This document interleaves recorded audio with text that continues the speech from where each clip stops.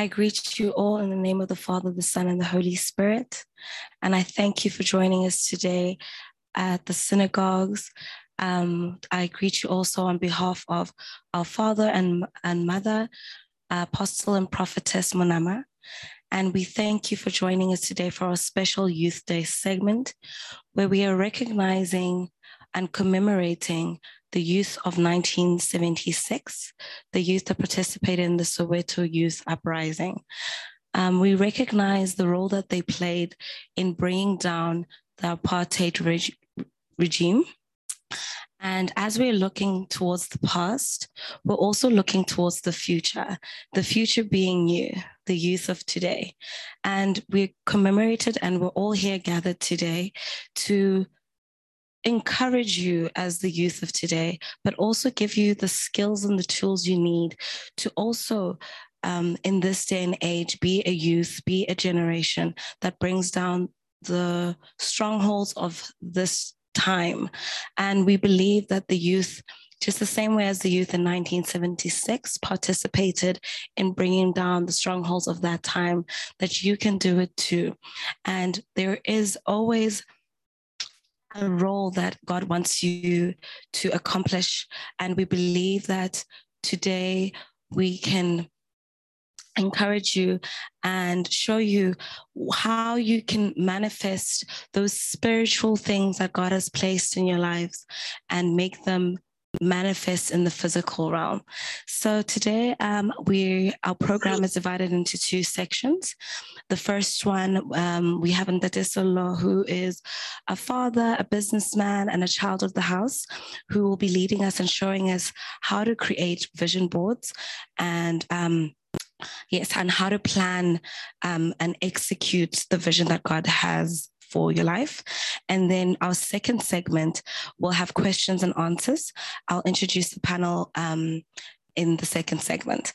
So I'll be handing off to Sello, who is seated on my left, to take over and lead us into the vision board segment. Shalom, shalom, shalom. I hope everybody is doing well at home and you are sitting comfortably and enjoying our session. And hopefully you will reap off good dividends out of this session. Today we are talking about a topic that makes or breaks an individual. It's a topic that is very dear to one's heart, wherein you need to know where you are going and how you are going and how to sustain your growth and trip into that journey via you having a mindset of what makes you. So today we are going to talk about a topic called vision board. Actually, you will notice that in there are practically two words. But in there, we are going to also talk about how does it work to manifest your dream. And secondly, thirdly, we are going to address what are some of the ideas to design your own vision board. Fourthly, we are going to ascertain, now that you have designed it, what should you do to put it together? I think that's critical. And the last thing is, how do you take it forward, that is sustaining your vision? Those are the 5 things that we are going to talk about. So if we can basically make sure that we are on the same page, what is the vision board? How does it work? What are the ideas that you can have or that you need to have, at least as a bare minimum, to build up your own? And then how do you put it together? And then we're going to do a few examples. We have a panel of my learned friends here who are going to assist in a form of a question and answer to address some of those. So I think let's kick off by introducing this subject in this manner. If back at home, you can take your Bible and go to the book of Habakkuk, chapter is 2, verses 2 to 3. This is where the concept of vision was planted thoroughly through the prophet Habakkuk. And if you recall, the verse says that the prophet should write the vision, make it plain, right? And write it on the tablets. Nowadays, we talk of tablets in the tablets of today, but back then they were writing stones, okay? And it is critical that when you look into that verse, you get the guidance that God is giving and assurance that God is giving us. He's primarily saying to each one of us, when you have written your vision down, you have to be patient enough to allow the vision to manifest at its appointed time. And that is a critical message we need to manage. And we'll see as we go along. And at the end of the day, once you commit your vision to God, then that will help us to be in a space where we are not alone in this journey.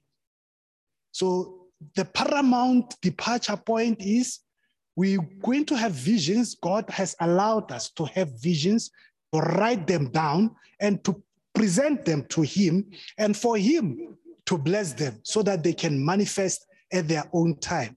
It may seem that some of them are slow, but definitely once you have committed it to God, it will not slow.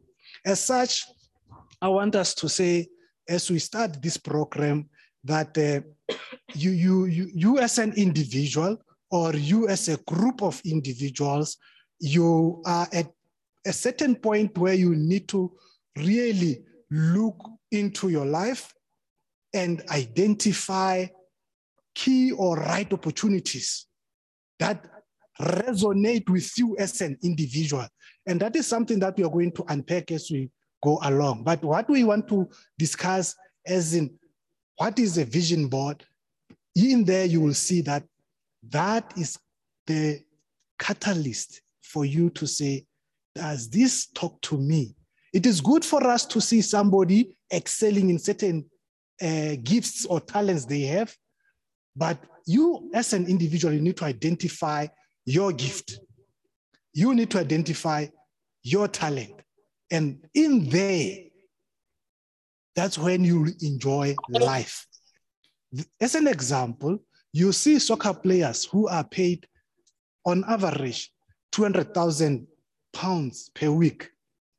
These people are talented in playing soccer. But if seated there, you are not a soccer player, you are a boxing person, or you are a tennis player, or you are a farmer. Don't be disgruntled in a situation where you see people excelling. Actually, clap for them. Because that way, then you are actually clapping for yourself. So just as a caveat on our introduction, the word vision, you will see in the Bible, ordinarily it comes about 130 times. So this is a strong message to each one of us that God himself allowed the word in the Bible to come out how many times? 130 times.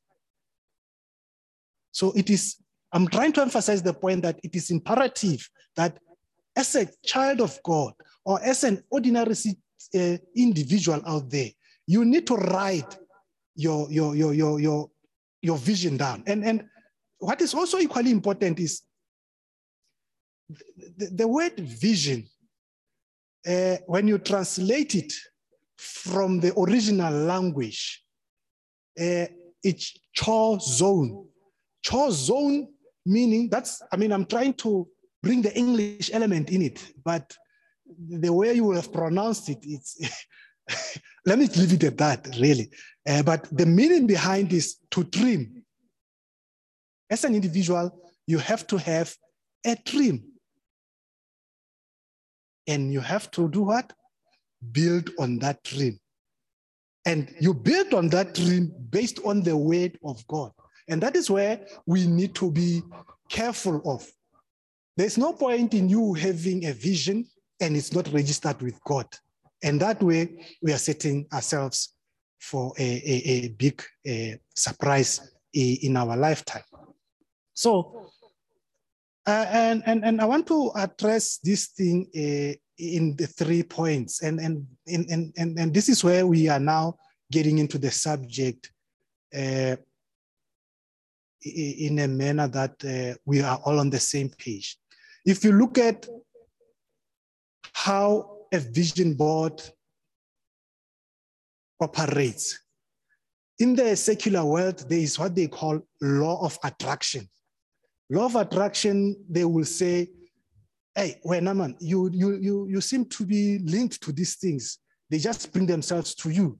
Whereas it is a God-given angle of, not angle, sorry, an element that is given to you as a person for you to project it. You see, it's one thing to be aware that you have a gift, but for the projection, living that gift, manifesting that gift, it is equally important.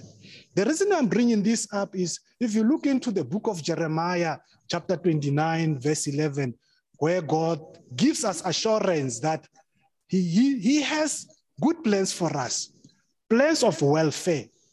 That's God himself talking to us, saying, plans to give us a future, plans to give us a hope. Now, how do we then nurture this and make it manifest? So a vision board will help you as a person to give you clarity to say, okay, this is who I am and this is where I want to go. As an example, seated here, I will say, who am I? I will say, I'm Coke. And then the next person said, can you taste this person for us? Then when this person tastes, he only finds water.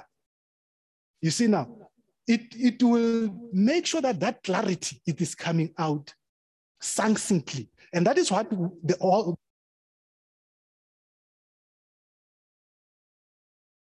clear, and it will help you to narrow down so that you are not lost in the detail, because that is key.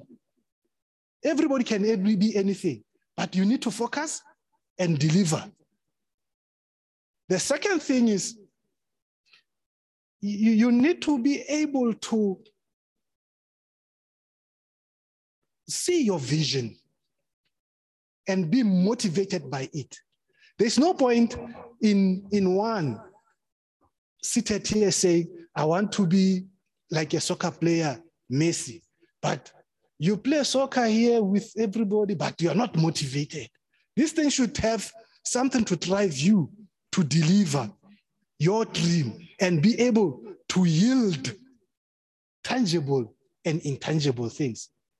There are people who are given in soft gifts. For example, a gift of hospitality. You are good in welcoming people. You are good in taking care of people. People should be feeling that gift. And that is where it is always important to narrow down that to the price. What does that mean for you? And having said that, it's all about then having something to look at. And when you look at it, it sticks at the top of your mind. For example, nowadays, everybody has a phone. Most people, when they wake up, after they make their prayers, they look into their phone. So a vision is like that. It has to be in front of you. Be there, like it's part of you. So when we say, how then do we put this thing of what is the vision board, and then how do we will say it is ultimately something that will consciously direct your life and help you to remain focused and be in a journey with God. And that is key, to be in journey with God, because the moment whatever you pronounce and declare that you are doing is not in line with God, you are ultimately going to lose your footing. And once you lose your footing, you have set yourself for failure, because obviously you'll be in a journey, but you're not going to achieve your destiny. So in there, we are saying, what is a vision board? And we are saying, for you to understand the vision, you need to understand that God, in principle, allowed us to dream, allowed us to be in a space where we are able to fathom things beyond imagination.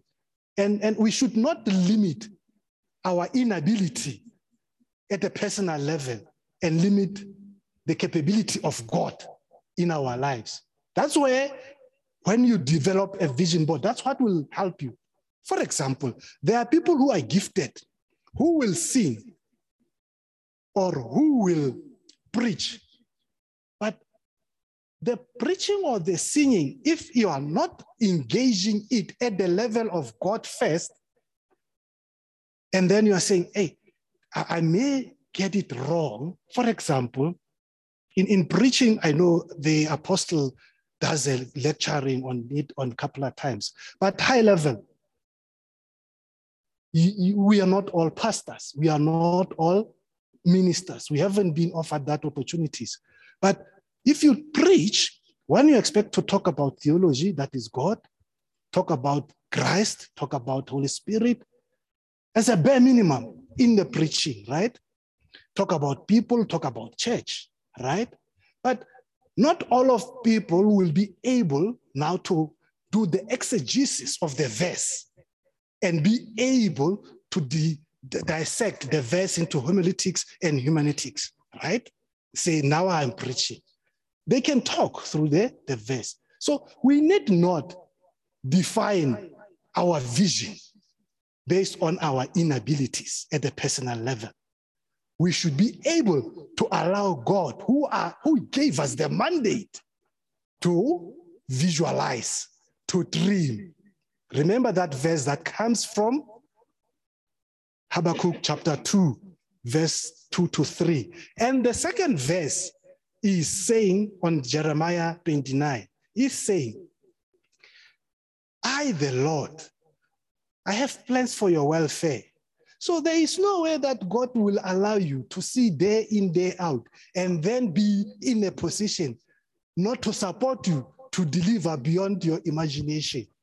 How many of the testimonies have we heard and seen the hand of God in it? Those people never in their mindset, never ordinarily envisioned them doing that or envisioned themselves being capable of doing that.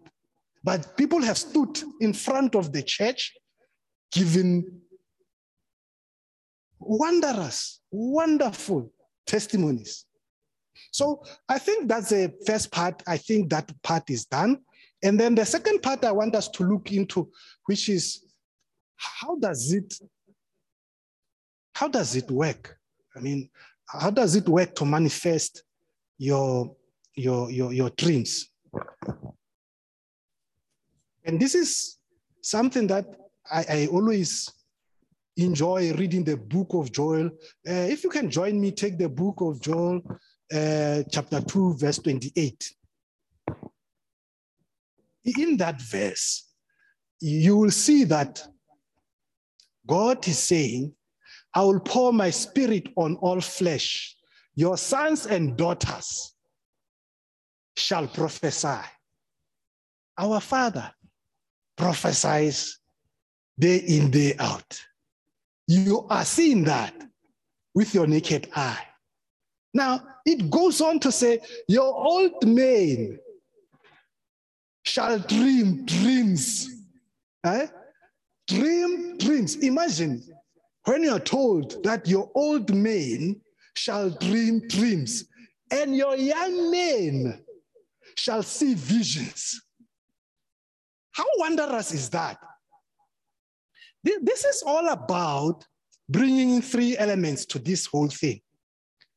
And it is not far-fetched. The first point is, we as individuals, we are given power of choice. I cannot be seated here and say, no, actually I wanted to be a rocket scientist. And I'm not being a rocket scientist. I have myself to blame. Who am I? And then the second part to that is the power of visualization. You need to see yourself in that role. Self-talk is important. I'm a farmer. I'm a farmer. I'm a farmer. I'm a soccer player. I'm a soccer player. You talking and pronouncing that word, declaring that, it's powerful because in your spiritual realm, that is being registered. Don't take it light. When God says, I've given you dominion, dominion is not necessarily to be what has happened when we end up having the June 16th, where other people have a right to oppress others. No, dominion has ability to enable you to utilize your God-given talents and gifts to glorify the kingdom of God. And in that process, you need to enjoy doing that. You need to feel happy. You need to be motivated. And the third part, which is critical, it is consistency. There is no point in you saying, today I'm a farmer, and then 6 months down the line, you come back. Hey, remember I'm a farmer. We need to see you being a farmer throughout, year in, year out. We need to see your hands dirty, soiled. We need to see you being burned by the sun. We need to see you looking after the plants. And that is what will help you achieve that objective of being what? A farmer. So this is critical for us to understand. How does it manifest? How does it work, really? I think that's the right question. How does it work to manifest your dreams? Just those three elements. If you can remember, you are already empowered. You are given the power. Take your Bible, go with me. The second book of Corinthians, chapter 1, verse 7. God is saying, I have given you the spirit of what? Of power, of sound mind, of love. Already God, you see, there are people who we are seeing, I don't like to use the word loser, but to drive the message home. There are people who are missing opportunities because they do not claim the word of God. They are not pronouncing on it to the extent that this person, when you look at him, you say, but where you are, God pronounced you a victor, but you behave like you have lost the battle. So those are the things that make us powerful to make this dream manifest. One, claim that power. Because God himself said he will pour his spirit on all flesh. There is no way, my brother or my sister, that one of us is left out.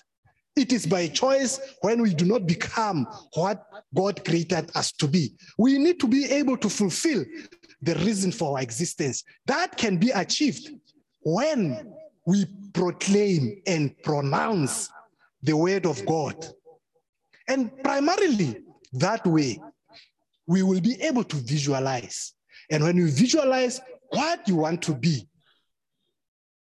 that's what sets you for success. I think let's move forward to the next topic, which is the ideas that we can have to design a vision board. In here, really, you are at a stage where everybody guaranteed you are thinking. You are thinking. It starts here. And this is where we need to be doing anatomy of the human being and look at God. We have the body, we have the soul. The soul connects to God. And once we appreciate that concept, that we are connected naturally to God, seated here, or you walking out the streets, or you seated at home, where you are already connecting to God. It is how you bring that to the manifestation that will set you for success. And this is where now we are saying, really, how do we go to do this thing of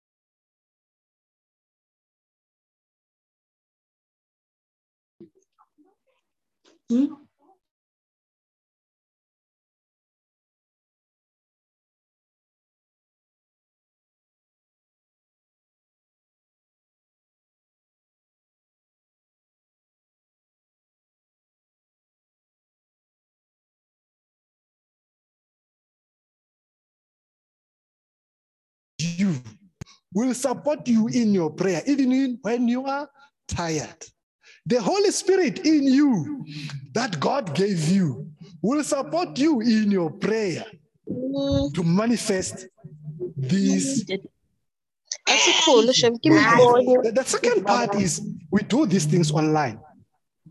Ordinarily, people now have laptops, they have cell phones, they have iPads, and so forth.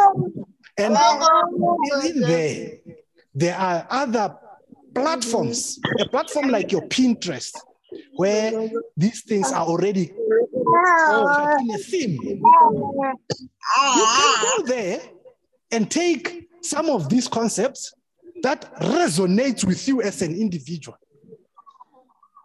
and then say, okay, this is what I want to be. Then you'll be spoiled for choice. That's the second part. The third part is written. The written element of a vision board, I prefer this one, even though it's normally the difficult one, purely because when you write, when you use your hand, all of your senses are connecting. All of your senses are connecting. And when you write,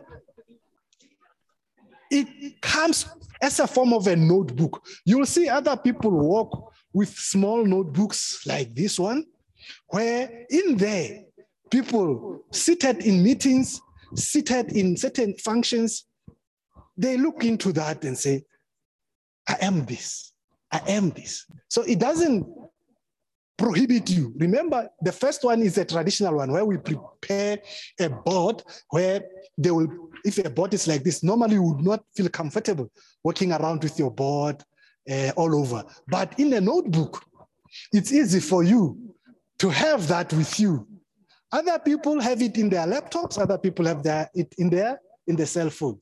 So that is how one can advise us to consider these other options. There are many others there. Other people I know, there are people who are gifted. Everything they register in their brains, it's normal. We attend schools, universities with different people who will come in and listen from the lecturer and go and read and never write, but only write in the exams. And they still pass better than us. So yeah, those things are there and they do happen. But what is also equally important is this the process. For me, really, it is four things. Four things. One, you have to plan out your board. You have to plan it. There is no point in one person coming and planning things for you. And then if that is happening, we say there is no commitment from your angle. So this person, it's like we're talking about a person who has a problem of substance abuse. And we want to, this person, ordinarily it's seen that, no, it's advisable for this person to go to a rehabilitation. But who is applying to go to rehabilitation? If it is not this person, it is somebody else. That person is not necessarily ready to undertake that process. So readiness and willingness to commit, it's key.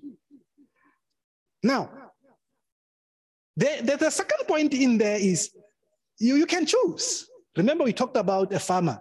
We also talked about a sports person. We can also talk about somebody who wants to maintain weight. You are now weighing 120 kilograms, but if one looks at your body mass, look at your height, you should be weighing 80 kilograms. So that can be something you write in your vision to achieve the relevant weight for your body size, for your body makeup.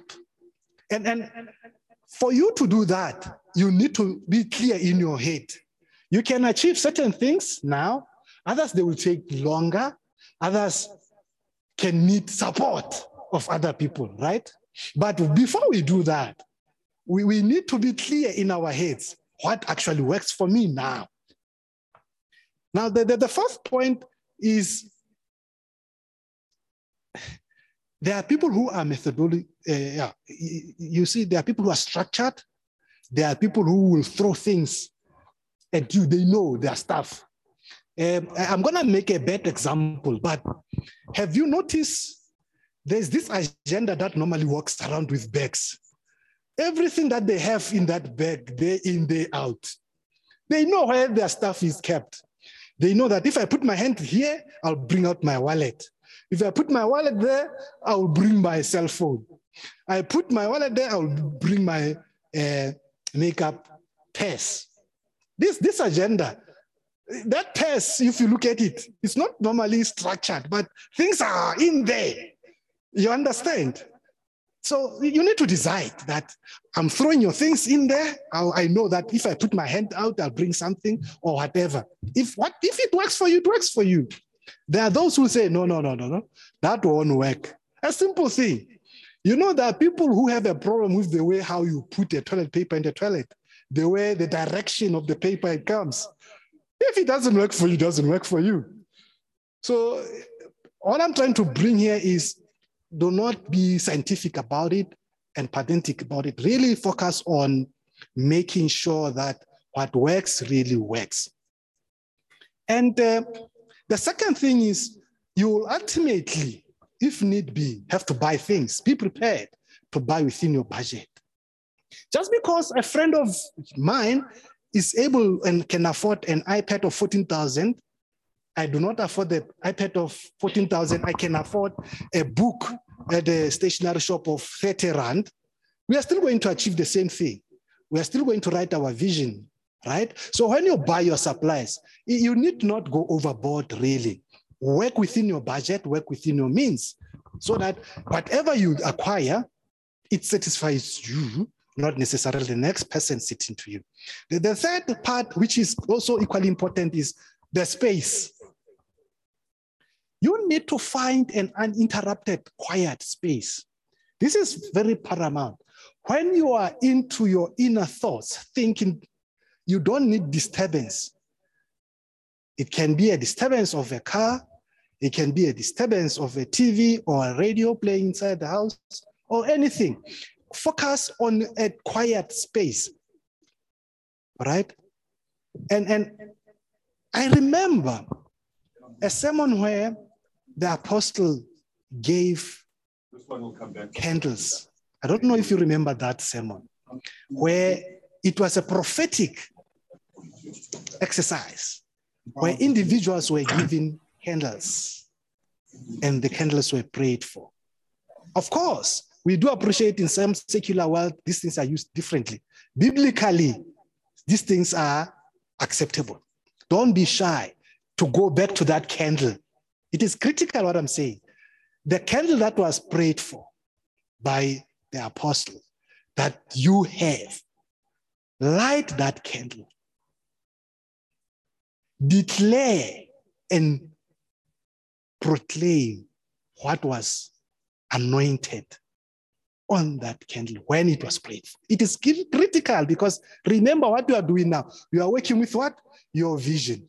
And your destiny needs to be achieved. It is critical. The second part on this element is there are people who function with music. It's okay. Go ahead. Play that music that brings life out of you and life towards God. Not life of this funny music that we cannot prescribe, but bring out a music. In varsity stay in my age, we used to listen to classical music. It quietens the mind. It allows the concentration. It allows connectivity between what the eye sees and what the mind is registering. If that works, register that. So music, it is equally important. But what I want to emphasize, it is this part. Please, please, please, please, remember to pray and add an element of meditation. Some people don't know how to meditate, and it is something foreign. However, at least I know people can meditate. So the fourth part, it is that part where we are here for. You now create your vision board. And remember, you have those feelings. You know, when I don't know if you have won something and you feel that feeling of having achieved, having shouted on top of your voice, saying, I've done it, I've achieved. That experience and that feeling, when you are at that position, that's when you start making those points. You write them down, you put pictures, whatever works for you. Remember, we said we can take pictures, we can write it down, or whatever works for you. You can register in your brain, whatever works for you. And that is when we are saying, at that peak, that's when now the true point that we wanted us to taste. Remember, I said, he said it's a Coke, but when he was tasted by the next person, they tasted water, HO2. You should now be tasted like a real Coke now. Happiness, happiness. I think we are now on the fourth point. What should you do after you have put these points together? And this is where I want us to just take your Bible, go to Genesis 15, verse 1. In there, God talks to Abraham and says, fear not, Abraham, I am your shield. Your reward shall be very great. This is where now you know there is a promise given to Abraham. There is that promise that you have a right to claim now that you are working towards your reward. And this is where now you will see in the first book of Chronicles, I think it's chapter 16, verse 11. It says, seek the Lord and his strength. Seek his presence continually. I want to emphasize this part. Seek his presence continually. If you are doing this thing and you're not doing it in the presence of God, be careful of the spirit of deception. The devil will want to take advantage there. And this is where I want us to pause a bit and allow us to dig down on our souls. There are two things.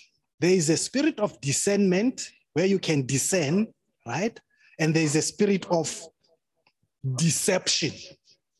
This is why I'm saying it is critical, because you can be excited about something that actually, no. This is something you are not really. And then you are only doing it because, hey, you know what?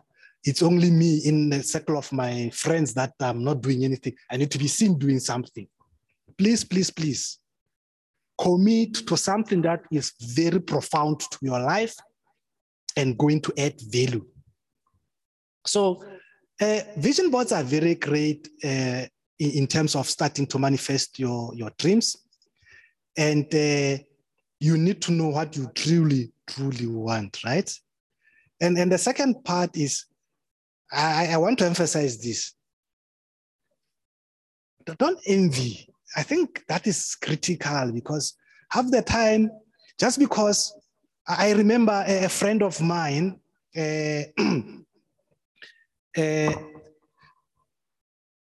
this friend, it's a culture where a lady is given flowers as a gesture, as a token of appreciation. Now, this other friend of mine, their culture has nothing to do with flowers. Actually, if you give this particular individual these flowers, they will sneeze. They will have sinuses. So just because there was a situation where there were flowers coming in daily, like one bouquet in the morning, one in the evening going home, and it was like, hey, I need flowers. But my good friend, why are you going to get us into trouble because we'll be sick?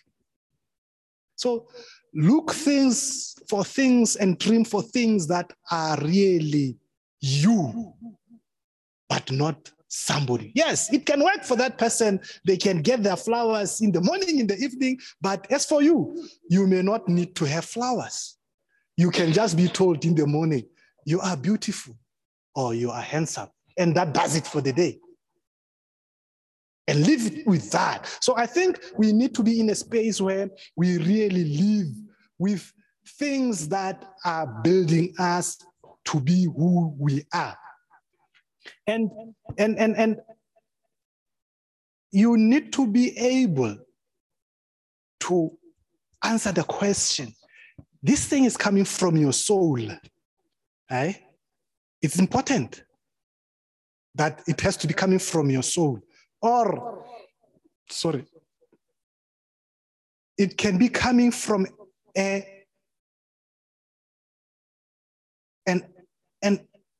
being or deity that where you believe. For Christians, God can tell you, my son, do not be a farmer, be a pastor. Oh, my son, do not be a farmer, be a bricklayer. Or, my son, do not be a farmer, be a doctor. God still talks, and God is able to talk to people. So whatever we do, really, it has to be from something that we say it is coming from our soul, or we have done more than enough to be convinced that God is supporting what we are doing. And we need to treat this like a sacred gift. And it you can move mountains once you have this gift and the talent. I think we can move to a topic in terms of how do we sustain this, and this is where then we will also say, one, you need to place that board in a visible place. I think that is critical. Don't be shy about it and be proud about it. Be like a politician. A politician will tell you, hey, you want to go to Durban from Cape Town? No, we will build you a bridge. They will tell you day in, day out, we are going to build a bridge. Another politician will say, no, we'll use the sea. Everybody will board the ship, will go there via the sea. Another one will come, no, that's a waste of time. We'll all put you in a plane. You'll get there. Another one will say, no, let's walk. Have that character, that mindset of consistency, of saying things that you are saying and where it's visible. And don't be shy to let it be known what you are working towards. Because what I'm driving at now is the part of how do you sustain this thing? How do you maintain it going forward? You need to have mentors. You need to have a coach, okay? A mentor and a coach is critical in your life. And what I've seen people doing have burdened other people things that they are not trained in or gifted in. Let's bring the point at home. If you're going to talk to a business coach about your dietary vision, remember you want to eat properly, right? But now you are going to this person, he's trained as a business coach. What do you think is going to happen there? Practically, you're going to come up with zero. Now,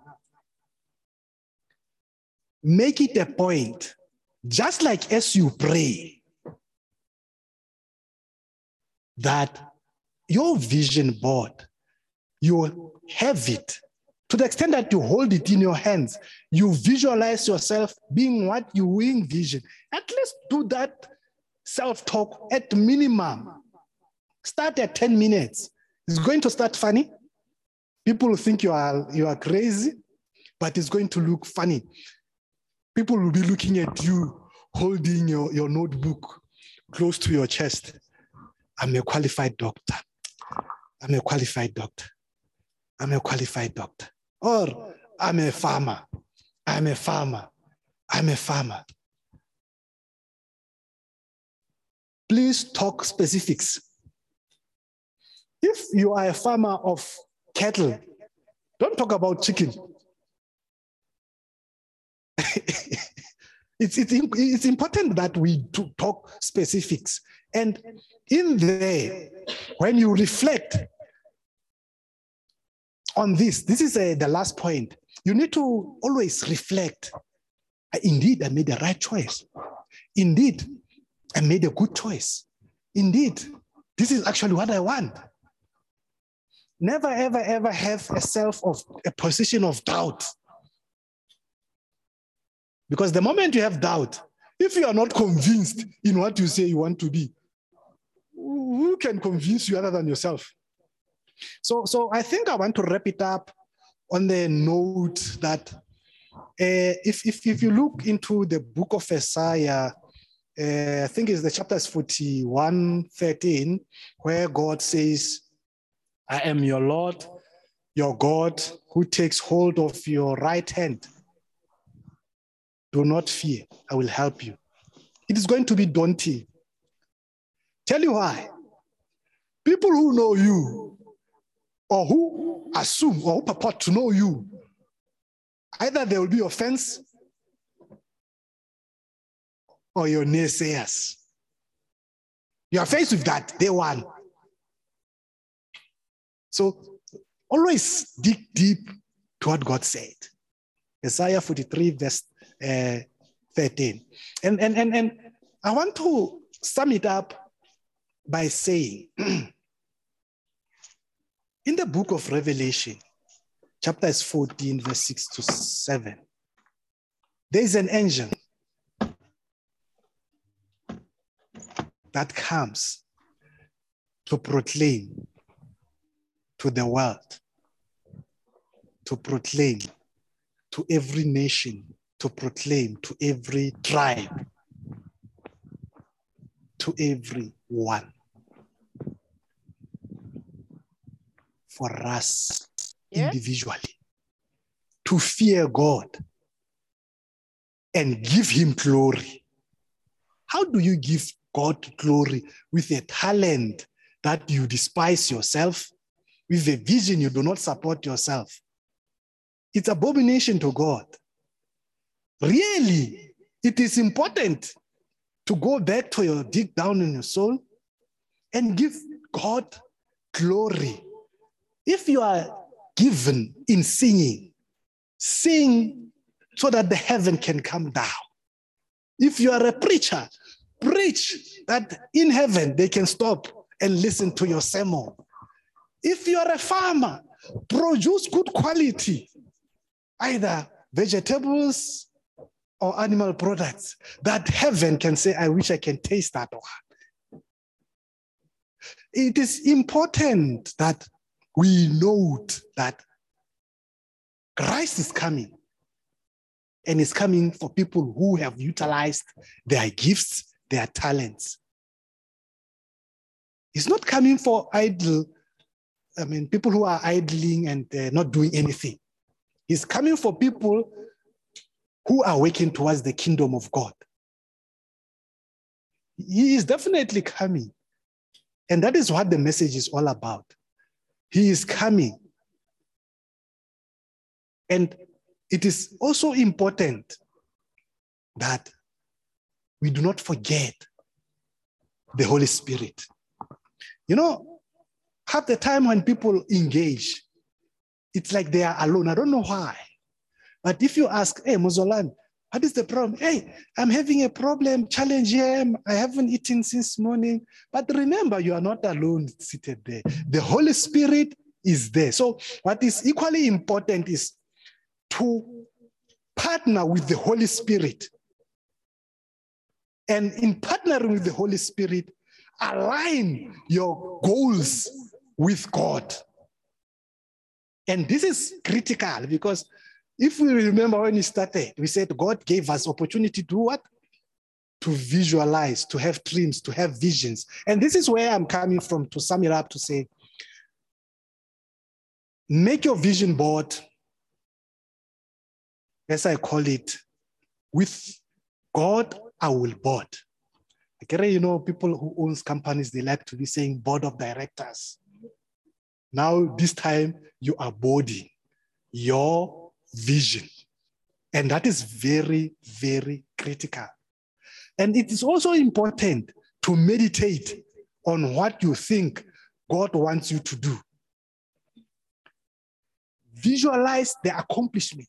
For example, we talked about a person who wants to lose weight, a person who wants to be, a farmer. Imagine the harvest time. This guy is able to harvest and sell his produce. Definitely God will guide you. And definitely he will direct your path. And in his direction, in your path, remember what I said initially. He cannot direct your path unless you start. So starting, it is critical. Willingness to do, it is critical. Commitment, it is critical. Perseverance, it is critical. Persistence, it is critical. Consistency, it is critical. So at the end of the day, if you want to get there, dig on these things. Don't leave them behind. Let's close it by one chapter, rather by one verse that says, love God your God with all your mind, with all your soul, and love your neighbor. Thank you very much. I am happy to take questions, statements, seeking clarity, or comments.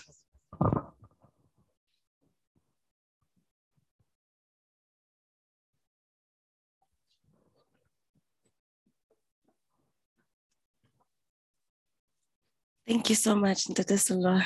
You're welcome. I just want to encourage the youth that are online.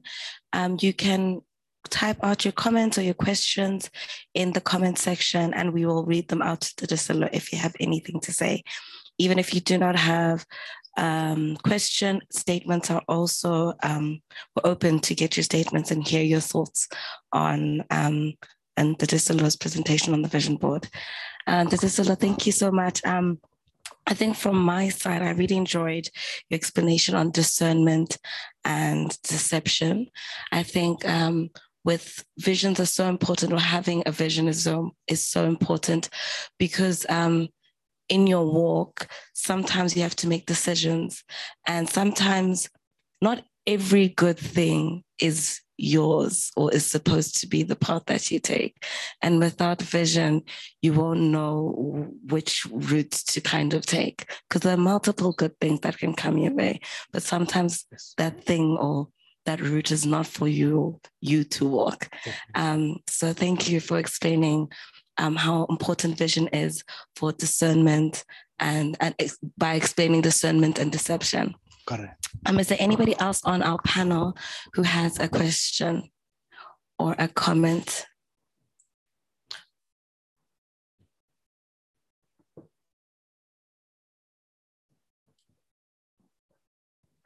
Thank you very much. What an experience. What an experience and a broad teaching. It's very interesting to hear that a vision board, it's something that motivates you and puts your vision in order.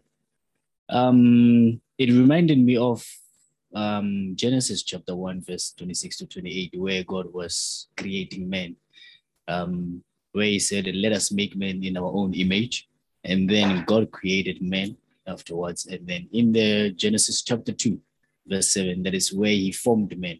So vision board, if I understand clearly, it's like having something in your thought, drawing it down and putting it into action.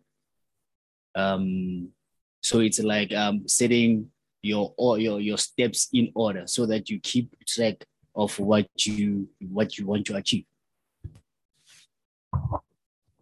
Correct. You will recall that when we started, I said there are two ways, and when I was talking to the two ways, I said primarily you have one short zone, meaning a dream. This thing is alive here. But when you talk about the board, it talks about making it tangible. So it is critical to work within the parameters of the word of God. God says, write it down in the tablets. It is critical for you as a person to now unpack that message to say, for this thing to be written down, it means I have to register it. I have to scribe, to write is to scribe, right? Yeah. So for you to do that and write it exactly, this is where now the catalyst come into play. Exactly the way you now talk to that particular vision. For example, there is color blue. Is general. We have powder blue, we have navy blue, dark blue. Now we are talking to the granular level. So when you even write this thing, write it at the granular level. Remember Habakkuk chapter 2, verse 2 to 3. It says, in as much as you have written it down, it may appear as if it is not getting there on time. But remember, the moment you have written it down, because you have registered this with me, your God, it's registered with me. It's going to happen at the right time. Timing is another element now that you need to be aware of. And when you look into that, the timing may not be ours, but the timing of God, that is where now it sets the whole thing apart. Okay. I think I'm answered. So when you talk about timing, so it has to do with perseverance and patience. So meaning in our making our vision board a success, we have to be patient with time, because other things, they do not happen the moment we want them to happen, but they only take time. They only happen after a certain time. Is that correct? Yeah, look, there are a couple of things that are happening. There are things that are happening in the physical, and there are things that are happening in the spiritual realm. Things that are happening in the spiritual realm, that's where God is busier than anybody. Because remember, how do we say characterize God? Three things in the main. Let's just look into those. We say God is omnipotent, omnipresent, and omniscient. That's our God. So for God to be in the past, in the present, into the future, just whilst you alone as an individual, you wanted to be a farmer, whereas it is drought now, you need to be patient because he's busy with other things. He's probably clearing market for you. He's probably getting certain attacks on your plants. I mean, these things that attack our plants, cankerworm and whatever, these worms, he's dealing with those in the spiritual realm. So when God is putting that verse is very, very critical for you to unpack it. Remember I said when you unpack the Bible, you look into how many things? About 7 things, remember? Theology, Jesus, Holy Spirit, human being, church, and the future. You remember? So each time you take the Bible and look into this thing and the word of God, please do justice. Remember these other elements. Because in our human nature, I may want, when I have planted my seed there, to sell the following day. But let the seed germinate, right? Let the plants grow, right? Let the plants be able to pollinate and be able now to produce, say, fruits if it's a tree. So that process has to take place. But in our human nature, how do we want? We want to help or manage these things in a popcorn mindset. You take it, you put it in the microwave, the popcorns are ready. God doesn't work that way.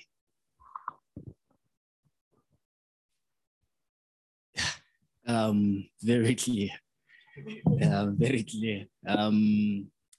Okay, before, okay, let me ask my last question.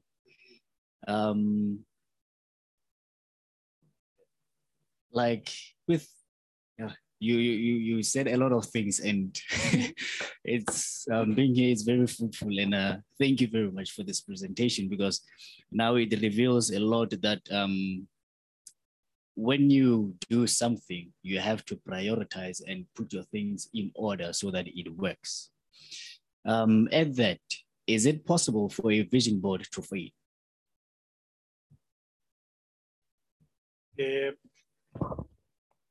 Remember, what is happening here? It's you failing. Remember, I said 2 things. Do not set goals based on your capability. There are these things where we judge ourselves. Am I worthy? I was looking for that weight. If you can take this from today, that gift should be worthy of you, not you being worthy of that. I hope you capture this, because this is where the catalyst is. If you can draw the line of demarcation, failing is you not the gift. If the very gift was given to the next person to sing, and this person sings perfectly, that gift, remember the gift that we are deriving the gifts from the Spirit, the Holy Spirit. Remember, it gives us different gifts. I'm seated here. My gift is different from my pastor, different from my sister, different from everybody. So I cannot now start saying, nah, I'm okay. This boat is failing. Who is failing? Me. So I think what I'm trying to make you and conceptualize is there has to be a line of demarcation on two things. Is there commitment from your end? If there is commitment, are you able to see this thing through? Remember, we did sustainability. And remember, when we talked about sustainability, we said what? Always consult God, always engage God.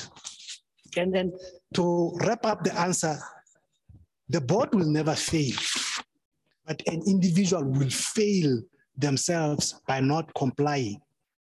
One, to the word of God. Two, being convicted. What does Hebrew 11 verse 1 say? It defines faith. It's a conviction.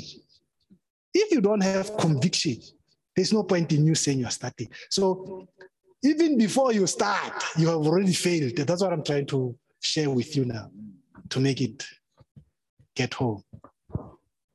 So the board will never fail. And I talked about the spirit of deception and discernment. And those two things, always pray about it, because sometimes we get involved in things that we should not be entertaining to start with. We entertain a different spirit there. So it is critical, hence I'm saying, it's not gonna be a board at all, but it's gonna be you, how you maintain. And this is where people, I think the last point to address you is, the other question, sorry, is you need to be able to distinguish between religion and relationship with God. If you are doing these things because of religion, you are failing yourself. God is not interested in the religion. God is interested in your relationship. That's why, even when you look into how he handled the case of David, David had about 8 wives. It looks like you are surprised. David had 8 wives, right? Yes. But God always said, this man is after my heart.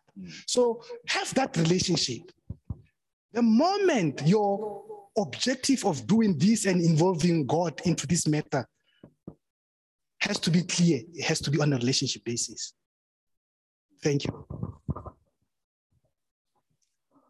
Okay, I believe there are questions from the online people.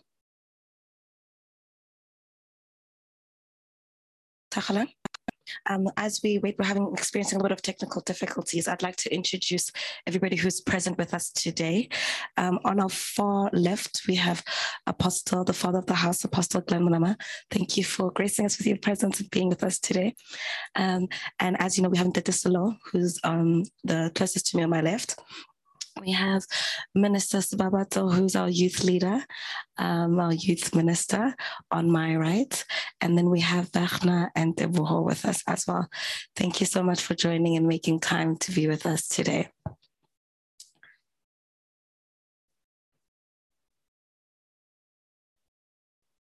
I saw one of the comments saying, is the presentation available? I think it can be made available. It has been shared. It's in the capable hands where it can be shared with the desk of the administration. Thank you. Yes, I think maybe Minister Sibabato, maybe we'll share it into the youth groups for everybody to have access to that. Okay, there we go. The first question, concerning consistency, how would you advise us to not lose hope when the manifestation of our desires take long to come to pass? This is a matter that needs one to be prayerful And it is a matter that really I want to emphasize. As long as what sets us apart from the rest is if you know the word of God. We get motivated through the word of God entirely. And I want to give courage to everybody to say,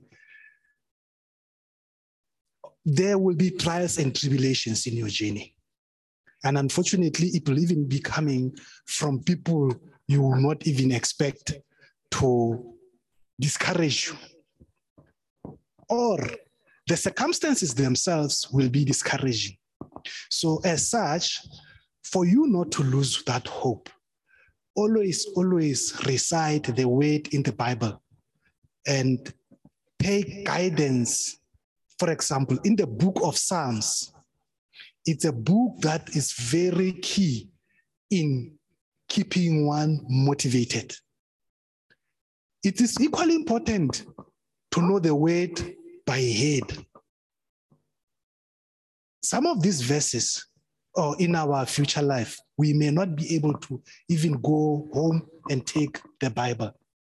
So not to lose hope, it is advisable for one to know the word of God. And in the word of God, from the book of Genesis to Revelation, we are being given courage. We are being given hope. We are being given an element of sustainability to retain and maintain what we prescribe ourselves to be doing. And if we are doing exactly that, then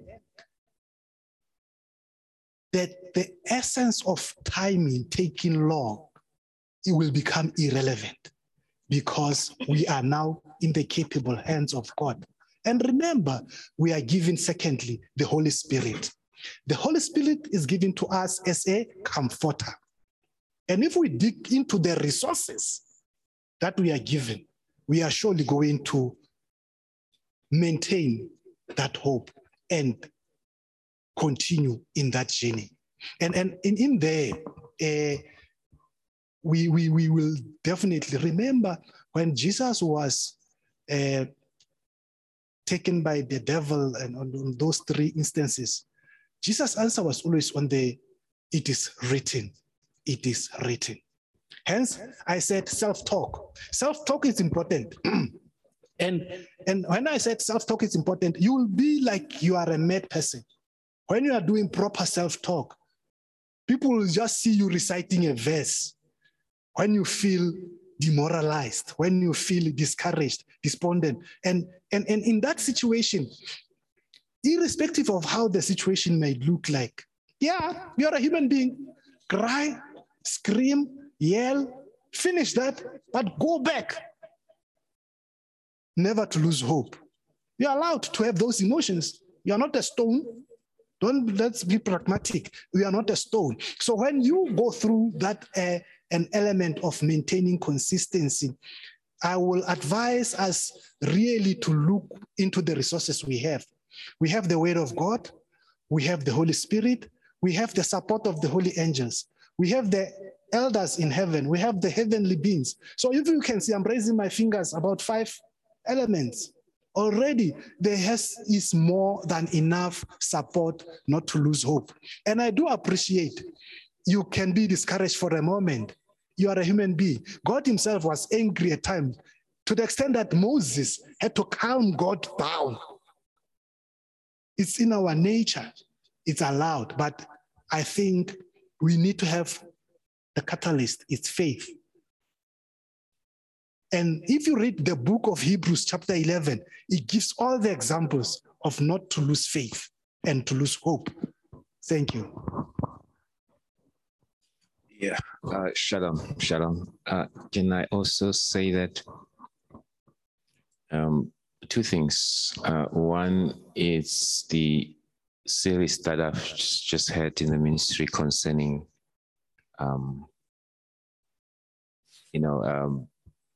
divine guidance, and what has been happening in the life of Joseph, that God gave him a dream, which would be a vision. Remember, a dream is a night vision, okay? A vision, as you know, it is a day vision. But this is a vision. But the journey was not easy, okay? He met many obstacles, you know, going through the pit, the prison, Potiphar's house, and many other things. And those are written for us to encourage us that there will be days when you feel down. It is normal. But the second thing is this that I want to say that is from personal experience, that the one thing that I made sure when I took on the journey of the ministry is that the vision was truly from God. That is very important. And I think that's what he emphasized on, that from the word go, you need to involve God. Pray about it. Is this the will of God or not? What are you saying? Many people have been saying, I'm called 15 years before I accepted the calling of God. And I've seen, even before then, God operating in my life. But that to me was not enough until God spoke to me. And why? Because I know, and I knew it, that one day, the only thing that will remain is that voice. Everything will say you're not called. Understand what I'm saying? Everything will say you're not a pastor. Everything will fall away. The only thing that will remain with is that word. And so it is important to be convicted on the inside of this vision that you're writing down, because this is the only thing that you will have one day, just that board. Everything around you, even your parents, even your sisters, even your brothers, even everybody can say, no, just forget this thing. Okay? It's not working out because they don't see things the way you see them. They're just human. They're worried about you. They're concerned. Time is running out. You know what I mean? So everybody's concerned. Our friends, everybody says no. But you need that conviction, personal conviction, that indeed. So before you write it down, make sure, spend time with God, go on a period of fasting and prayer, seek the face of God, hear him, okay? Because what you are going to put down is final, okay? This is what is going to guide your life. And you need that conviction. One day what will remain is that God is faithful. But he said he will do. When everything around you says it's not going to work. I've seen it in ministry. Seen it. Seen it, people walking away and just you, and nothing works. You pray for people, they don't get healed, and nobody says amen when you preach, So those things have happened. But what kept me going is the word of God, the voice of God that I believed. Indeed, the one who called me, the one who told me is faithful. And he will take me where he said he would take me. What I need to do is make sure I equip myself, get myself ready. Here's the thing, that if you really believe in this, you're going to start behaving like it. You're going to start organizing yourself around it. The steps that you take, everything is around this thing. So you just continue doing what you have to do, okay, around this vision, around this dream, okay. Thank you very much. I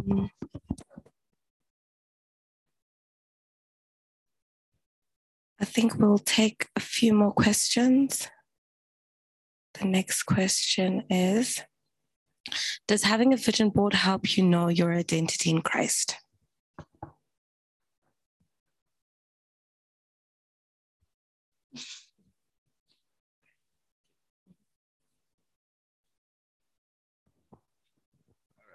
Yeah, it's not an easy one. You see, before anything else in life, you have to know your identity in Christ. That's where everything starts. Even before you go to the vision board. So is it what comes first? It's actually knowing yourself first, who you are in Christ. If you don't know that, you know, anything else that you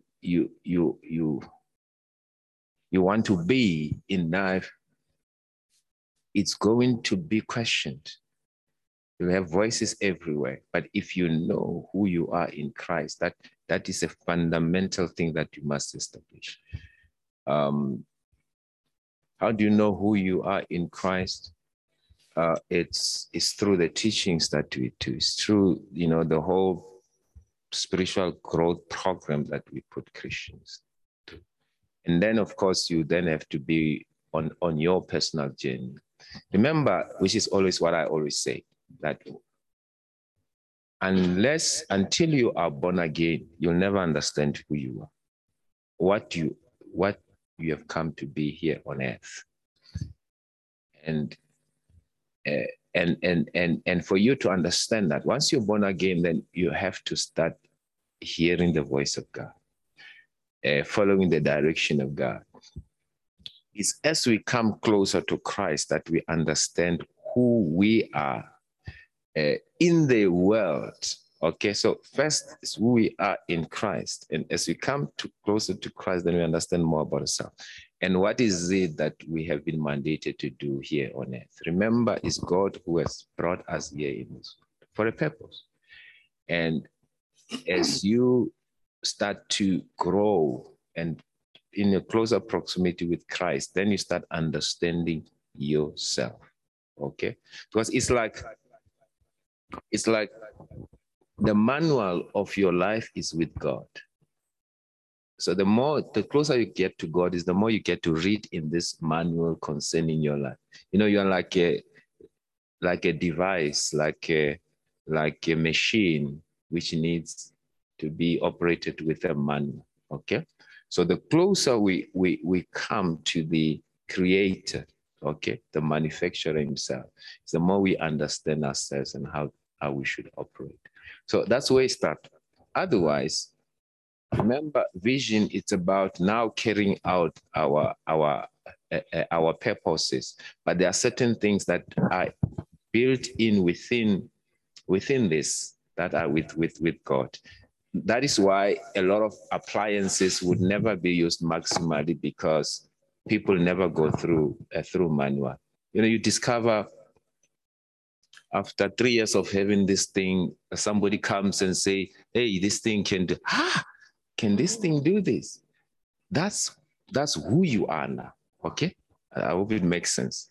That's wow, so I can do this, all right? But unless you come to the manufacturer and understand the manual and how you're actually supposed to operate, what is in you, what has been built in you, that's the identity we're talking about. What is in you, then whatever you think and whatever you hear about yourself is going to confuse you. But I don't know if it makes sense. So we have to come to Christ first, okay, and understand who we are in Christ first. Okay, who am I? Why have I been brought into this world? Okay, then when you understand that, within that, then you will find your vision. It's not the other way around, okay? That was a profound answer. Thank you. The next question is, how do we deal with our fears concerning our vision? This one, I think the key word there is fears. To answer this, let's start with taking the book of 2 Timothy, chapter 1, verse 7. God has given us what, but not what. So it says, I have not given you the spirit of fear. So if somebody is saying, I'm dealing with fear, yet God says, I have not given you the spirit of fear, that person right there and then needs to now discern, who is he dealing with? That is not God. Secondly, God goes further to say, I've given you the spirit of power, of sound mind, and love. Let me tell you, it took Christ to leave 99 to go for the one because of love. And through love, Christ managed to achieve his vision. His vision was simple. I'm going there as a sacrificial lamb. That was Jesus Christ's vision. Whatever that was, you could even see here when you read the Bible, he was even encouraging the sellout to continue the mission, continue selling me out, because he needed the mission to be fulfilled. So it is key for us to always take a step back. Is this thing coming from God or from who? And that is key for me. I think in any way, in any situation, it's always important not to rush to respond or react, but rather take stock. God, there's this thing now that you have not given to me, but how am I dealing with this? God has given us answers how to deal with these things. So I think to answer that question was to say always, and it goes with the other questions. I think the questions are coming. And to add on what our apostle has said, I know protocol says when the father has spoken, don't the children keep quiet. Can I speak, my pastor? The answer that I will give in support to what has been given is, Jesus Christ says, when he was asked, your mother and your brothers are here to see you. Now, whoever was telling him that statement was giving him that statement in the context that your family is here. Now, look at how Jesus Christ responds. He says, anyone who does the will and the word of my Father, that's my family. So that's me anyway. I prefer in addressing answers, or rather any position, by what the word of God says. There are many answers. I mean, even the very topic that we're discussing around vision, you'll find more than 50 verses talking to vision alone in the Bible. So I'm only saying the answers and the writing is in the Bible, and I will encourage us to master the art of registering the word in the head. That helps us to alleviate many, many problems. Thank you. We can take the next question or question statement. I don't think we have any more questions. We have a few comments. If we can just go back to the Zoom. Oh, we've got questions from the panel. Okay. Yeah. My question is, on my vision board, am I allowed to change, like if I'm planning, am I allowed to change my plans, but not my purpose? Can I stick to my purpose, but through the journey, maybe change some plans on the vision board, but still stick to the purpose of the vision board? Is it allowed to change the plans on the vision board by sticking to the purpose of the vision board? Remember, we didn't dive much in the operas morandi of the vision. What we were discussing primarily is what is a vision board and how it's supposed to help you to structure and conceptualize your vision. Now, I gave an example of politicians, about 4 politicians, remember? I said there could be a politician who says, from Cape Town to Durban, we are going via the sea. The other one can say via the air. The other one say by the road. In the road, others say by car, others say we can run. So it now needs you to be pragmatic as an individual. That is the how part. But you are still doing what? You still want to be on a journey from Cape Town to Durban. So in there, what I'm trying to help you with is the vision remains the same. The how part is subject to change at any point in time. For example, another example is our grandparents used to cook, collect firewood, start the fire. You buy a bottle of gas, you still cook, you still eat. But remember, your issue is not necessarily how you cook. You want to maintain your weight. Okay, I'm 1.91, I think, if I'm not mistaken, meters, say 112 kg. Is that a normal weight? The doctor will say no. Take off 20. Now, in you cooking and maintaining, remember now the vision is about maintaining a good body stature. Will you now, because your grandparents used to get firewood because you have many trees at the backyard, whereas you have a bottle of gas here? No, you just switch on the bottle of gas and start cooking.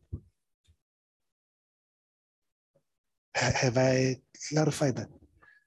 Okay, thank you. Thank you for that question. We are now just going to read through the comments. Having a clear vision in mind is absolutely vital, but seeing is just as important. Yes, may we pair this understanding with the Word of God and the Holy Spirit, who will help us continuously navigate our path. Thank you for this message. The next comment reads as follows. Thank you for the answers. The word is the answer to all. God bless you all. Then we also have, it is clear, Apostle, thank you. And then thank you for the beautiful message. It is very important to have God at the center of all your plans and visions. We agree. Thank you so much. We're at the end of our first session. We are now moving to our second session, which is a questions and answers session. We have questions that are already prepared in advance. Apostle will be answering some of these questions. And then we will also open the floor to the panel to answer some of the questions, but also ask questions. We encourage you to also ask questions in the comment section, and and continue to comment as anything comes into your spirit. Okay, the questions read as follow.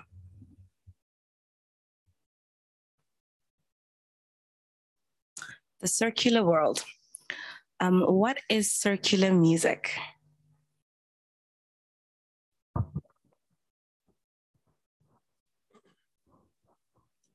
just had a small operation on my gum, so a little bit uncomfortable. So if I look somewhat awkward, understand. What is secular music? I think maybe I must just say that if you understand what is secular, what is music, then the two words, to put them together looks a little bit confusing. Okay, I'll explain that. First of all, secular means anything that is non-religious, and it does not necessarily refer to Christianity. Anything that is non-spiritual will be secular. And So basically, therefore, this assumes that music can be non-religious. Okay, do you understand what I'm saying? So I know this is what we normally say, secular music, broad terms, people talk about anything that is not gospel, that would be secular. What do you mean by gospel? It's also a broad thing. What is gospel? If it speaks about God, is it gospel? If it says Jesus, God, Jehovah, Yahweh, and anything else that doesn't mention God, it's not gospel. Even if it's good news, because gospel means good news. So then it becomes very confusing. Okay, what is it in the end? What is gospel? Okay, let's go back to this.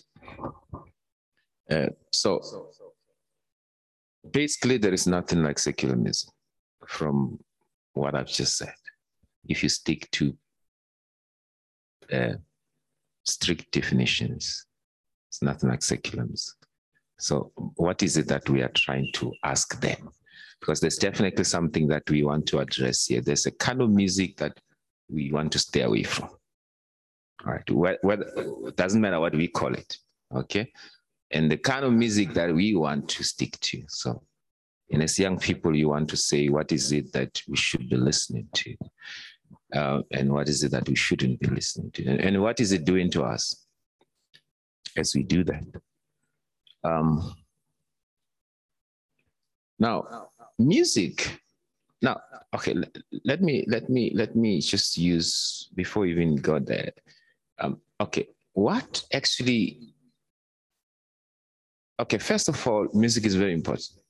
Okay, absolutely. In fact, scientists and neuroscientists have found that music is the strongest stimulator of your brain. Okay, it stimulates complex centers in your brain, especially the gratification one, the pleasure ones, much more than any other thing that I can't even mention here. Okay, maybe I can mention it. No, I can't mention it. Food does that, chocolate, when you're eating chocolate, I know that people love chocolate, already say, why did you mention chocolate?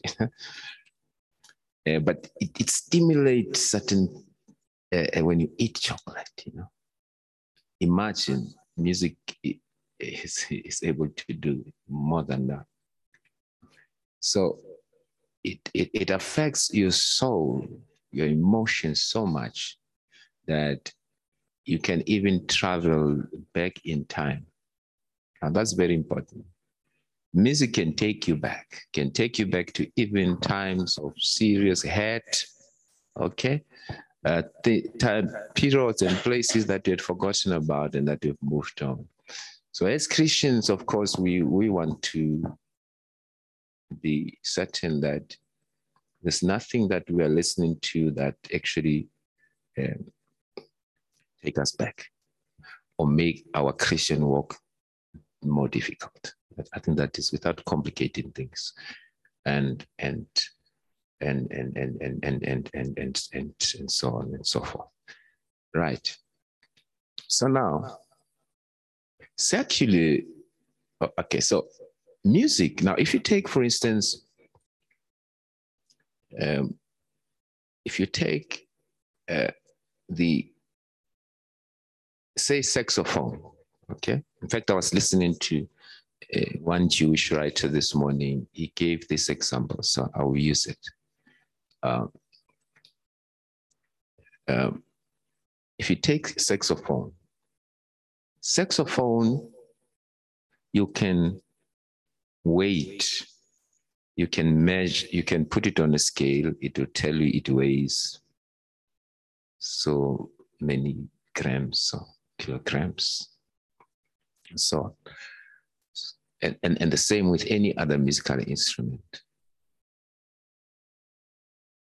Maybe even before I talk about that, let's talk about instrumental music, for instance.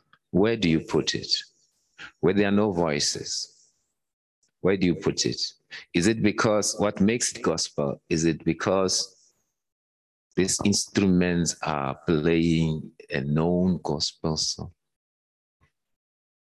Okay, or a known secular song?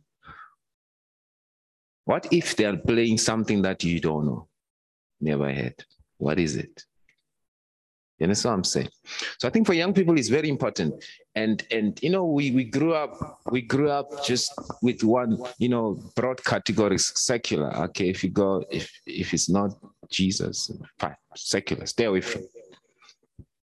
But I think the world has grown so complex that a lot of areas have been grayed out, and there's a very thin line demarcation between these things. So you will see where I'm getting to in the end to answer that question, is that we have, now if you have got a saxophone and you put it on a scale, it weighs so much, it's easy to measure that, okay? All right. But one thing that you can never measure and there is nothing to use to measure is what comes out of it when somebody blows it. You cannot measure, you cannot put it on and say, this is spiritual. I mean, this is good, there's nothing to measure except your emotional response to it. I hope you are hearing me. One Indian, I think it's called Uta or something, he's a writer, I think. He spoke about the fact that it is the person is what comes out of the composer that gives the meaning to what you're listening to. If, for instance, what makes it spiritual, it's whether this is sang from the heart. For instance, two people can sing the same song, okay? Two people. We've heard this many times, you know, where a gospel song in particular is sung by many different artists, but there is one who sings it and you feel it, okay? I hope I'm clear, you know? There's one who sings, and why? Because that person is singing from their heart. That is the dangerous person who sings from their heart, because now he sings from the spirit. Is what he carries that will come onto the music. Now, that is what makes it with a gospel or Christian or non-Christian. You know, we know, you know, there is yoga, there is yoga music and all those music. They're all spiritual, you know, but they're not Christian. You know what I mean? So what goes into music is what the author puts in there, all right? So if you look at the saxophone, if you look at the example of a saxophone, is that if you take that saxophone and give it to another person and he blows it, what comes out will be different, even if they are playing the same lyrics. So young people have to understand that the world has come so complex that we cannot give you a list of songs and say, right, wrong, right. Obviously, so it's, as you can see, the writer and the composer plays a big part. So knowing the person behind the music is very important. Okay, obviously. Who is singing? You cannot ignore people who live their lives anyhow. I say, okay, no, I don't feel anything. You go listen to it. That's stupid. Okay, you can see their lives. Okay, they don't talk about God. They don't believe in God. They say, okay, it's fine. It's music. Obviously, you cannot. Especially if you don't have the spirit of discernment, which is key. We need to have spirit of discernment. And young people, when we growing up, we're not taught about things like the spirit of discernment, but you have a chance at your age to train your spirit to be able to tell between right and wrong. evil and good. When your spirit doesn't settle with anything, don't ignore it, no matter how good it sounds. Okay? That's the best advice that I can give. Train your spirit such that you can tell this thing, something about this song. Why? Because we're all ministering. Okay? Listen to me preaching, I'm ministering. And somebody sings his ministry, we're all ministering, but we're serving different gods from different platforms, from different altars. Okay?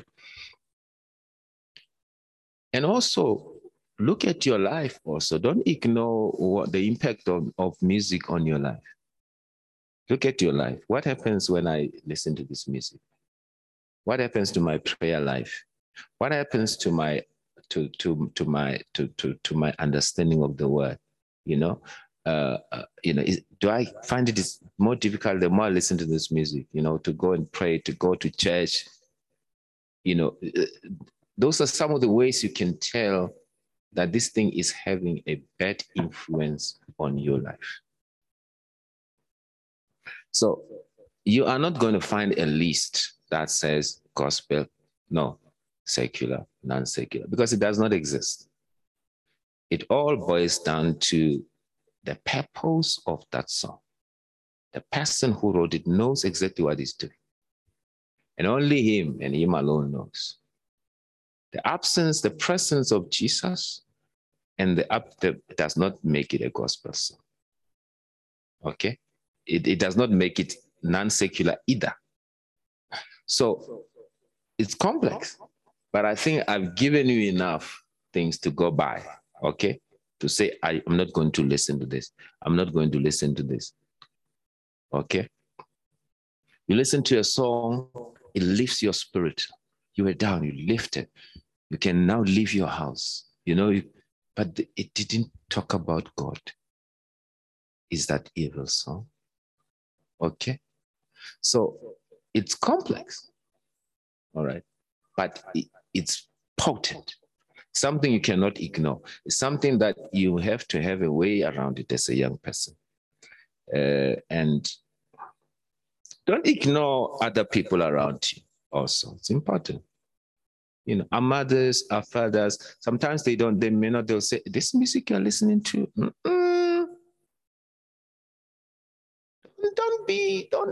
don't be stiff-necked. Don't be stubborn. Don't be stubborn. We've been around for a long time to know some of these things. So this music you're listening to is not good. I've told my children many times. Only a few weeks back, I told my son, all this music is going. Find new music. So I had to change, look for another music. Okay? So I still have to check now. Which one is it? Okay? So it's just like that. I don't feel okay. That's what I told him. I don't feel okay. So please don't listen to this music anymore. Okay. So I didn't come with anything. I just don't feel okay. So let's not ignore the advice of those around that God has given us, parents, sisters, brothers, leaders in the church and everywhere else. All these people are there to guide us. We don't know much yet as young people, still have a lot to learn. We cannot debate with young people. Of course, we can't. They will out-debate us. We cannot. But one thing we know is that we've been around for long. When we see something that is not right, we see it and we tell you. We may not have the reasons to convince you, but we are hoping that we will convict your heart to stay away from that. Sometimes it's with a friend. Say, this friend, mama, papa, it's a good guy. I don't know about that. But this friend, though, yeah, that's all we know is that this friend, then you insist. So don't ignore the advice of the elderly, or the elderly council, as we call it. I hope I've answered that question. Did I answer it? Yes, you have. Thank you very much. Very elaborately. Yes. Next question, please.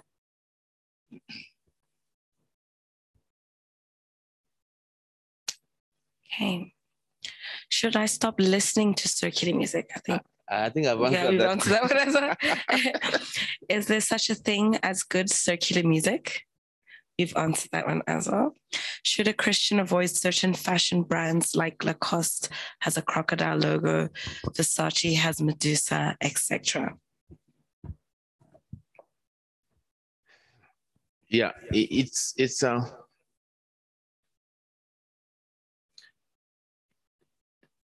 they are, today, somebody said we are so obsessed with symbols and signs and so on, such that even when I'm a preacher, if I can do this, somehow by mistake can do this, they say, did you see him? Or this, whatever. Did you see that pastor? He did this, Why do we attach so much significance to these things? On the negative side, I think we may be overdoing things. We may be overdoing things. Perhaps also to be protective, yes. And I have matured over time as a pastor, as a person, as a father, my firstborn had to suffer a lot of restrictions, lots. They're still regretting some of them, but why, But look, that's all I knew. I had to work with what I know. And with time, you realize, okay, there's no parenting school or anything. We just go into this thing and okay, this works.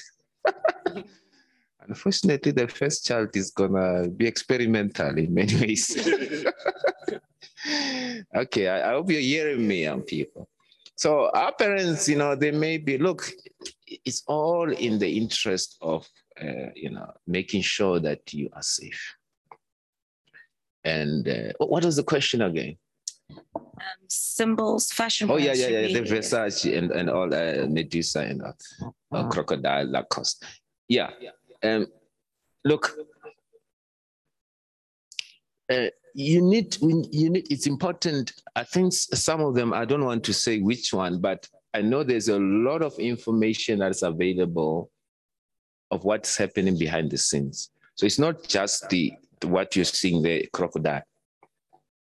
If you look back into the companies and what other things they are doing, okay, it'll be able to tell you what kind of company is this one. Okay, so I would say to you, apart from the most important thing that I will always say, spirit of discernment. Apart from that, number one, number two, number three is spirit of discernment. Okay, because I don't want to sit here. Tomorrow there will be a symbol of a cow, of a goat on a label of that, and then I have to keep saying, okay, let us run this through the bishop. Let us run this through the apostle. Then I'm sitting there approving things. Okay, it's approved, not approved, it's approved.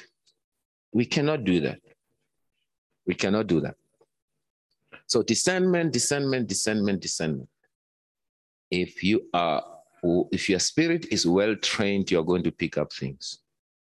Don't ignore them, no matter how beautiful it is. By the way, the absence of a symbol does not make a clothing safe.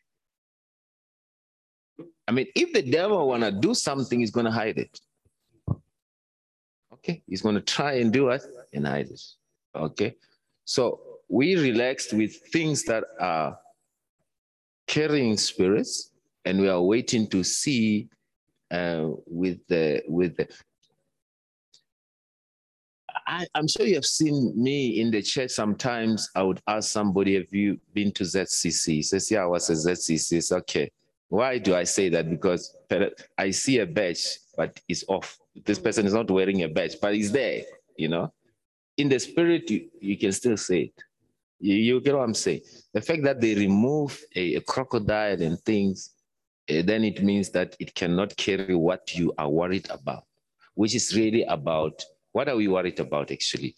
It's about contacts, okay? It's about initiation. People are being initiated through many things. It is true. They're initiated through clothes, through that, through that. And so for us to have a list of things that we ban in the ministry does not make sense. Okay? You understand what I'm saying? You cannot do that. You cannot do that. You know, I don't feel comfortable buying certain, maybe it's because of my age. Not that it's the spirit, no. But yeah, it's number one, number two, number three is the spirit of discernment. If you're not comfortable with something, don't put on that thing. These are beautiful labels, you know, quality, you know, and to deny people these things, you know, the devil will sit on anything, okay? As long as it is dedicated, he will sit on it. So, yeah, we need the spirit of discernment, but over and above that, do your research, okay? Do your research. Go and read about these things. A lot of things have been said about some of those companies that you find on the internet everywhere, that they are exposing some of the things that are being done, you know, behind the scenes, okay? But the most important thing is what? Is the spirit of discernment. So we're not going to ban anything yet, okay? Yes. Thank you.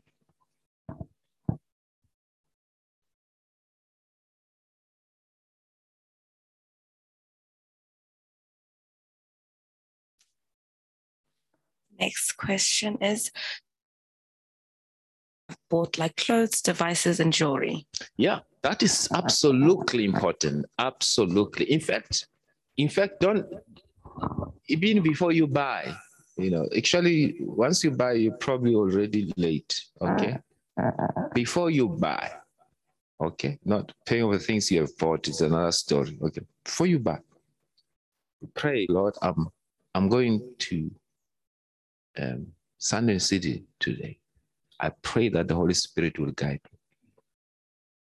me to, you know, the right places, the right clothes in shop and so on. And then he will do that. He's faithful always. If we ask him to do it, he will do it.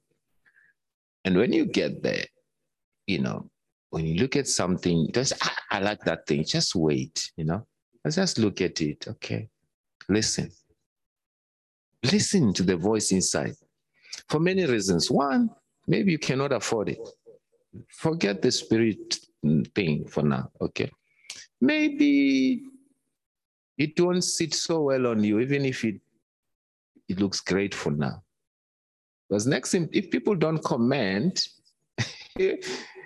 about something that you paid so much for, it's going to hurt you, isn't it? I mean, let's be honest. It's going to hurt you.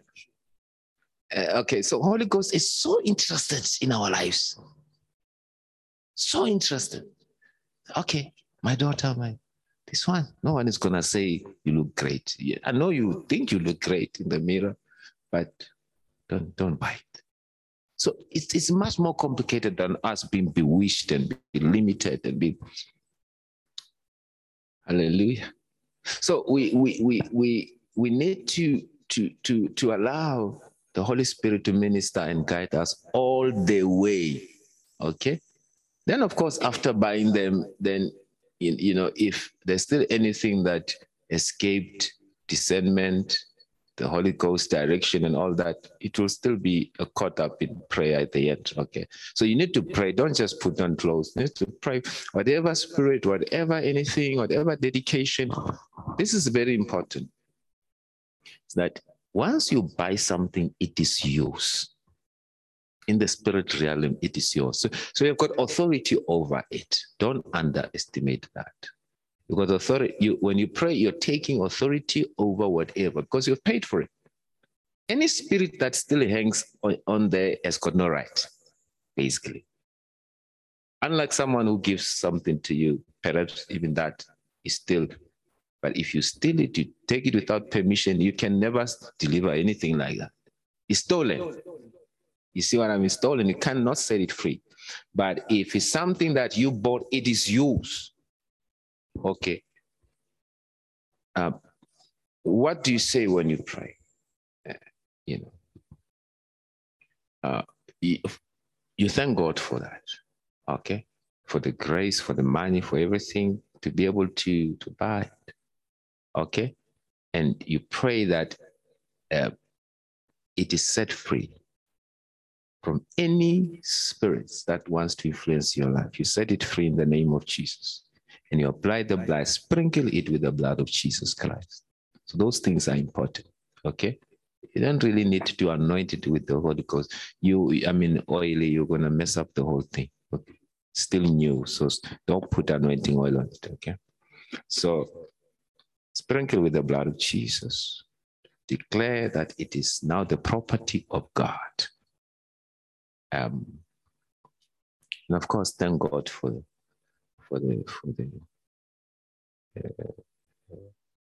the purchase. Okay, so yeah, that is an important one.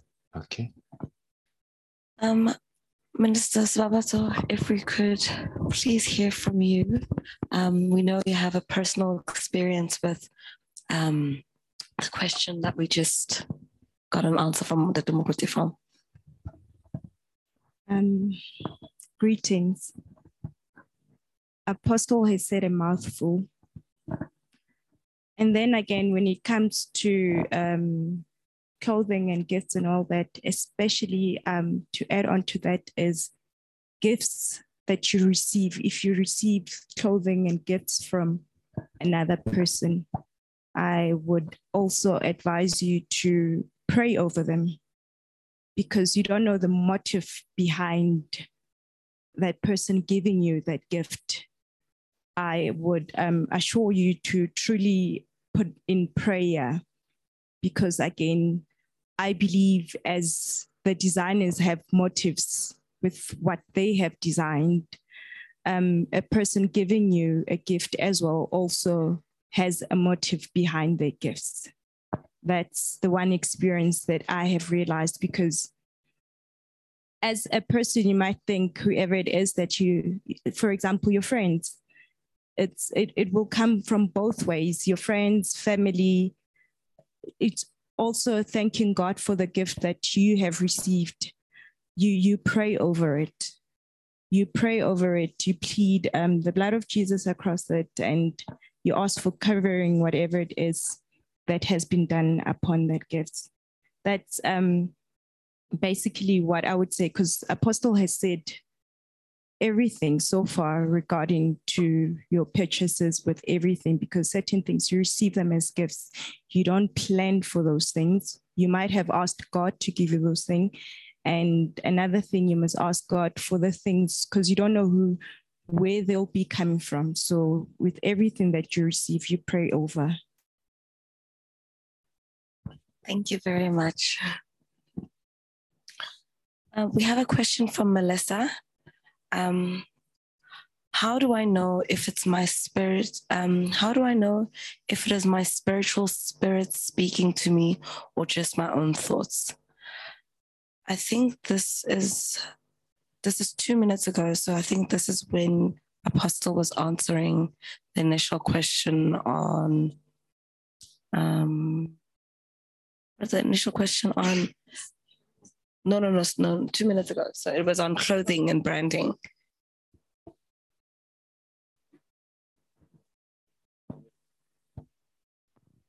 Very important question.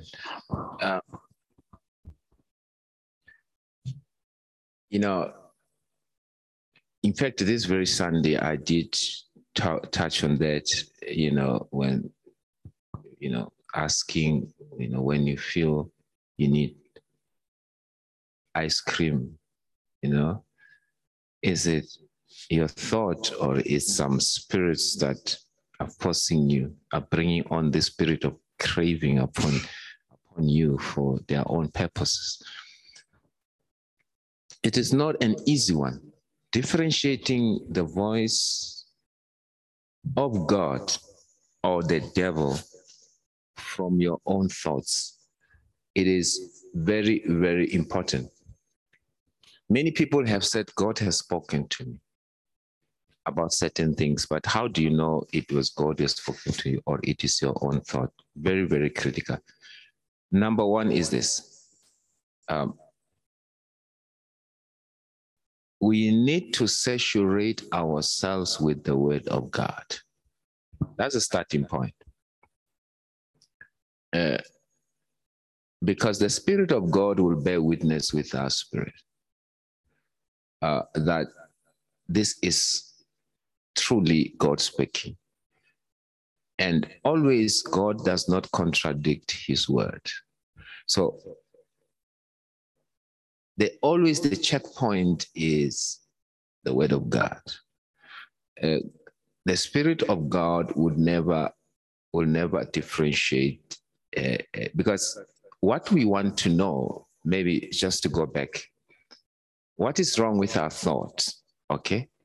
And in terms of the spirit that he's talking about, what is this spirit that he's talking about? Okay, I'm assuming that he wants to know what is the difference between, is it their thoughts versus the Spirit of God, not an evil influence, okay? In terms of the will of God, all right? So I may be wrong. So if that's not what you're asking, please indicate. The more we are saturated with the word of God, is the more we will know the voice of God. Our thoughts can be deceiving, okay? Our thoughts can be deceiving. We need to align our thoughts with the word of God, all right? The Bible says that we must be conformed, okay? In our mind, the way we think, it must be aligned with how God would think about things in general, you know? What would Christ do in the same situation, you know, where you are? You know, so your thought in the end must be his thoughts, okay? That's what maturity is all about. In the end, the way I think, it must be the way Christ would think. It must be the way the Spirit of God would think. It's a maturity issue where you can no longer differentiate between you and, by the way, when you say you, is the thought that is separated from God, all right?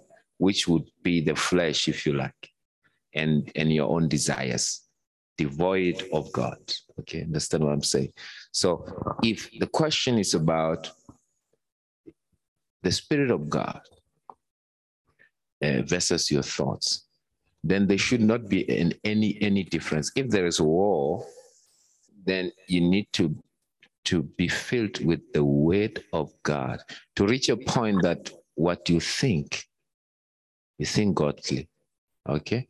What you do is godly. Everything you do, it's the Spirit of God guiding you, all right?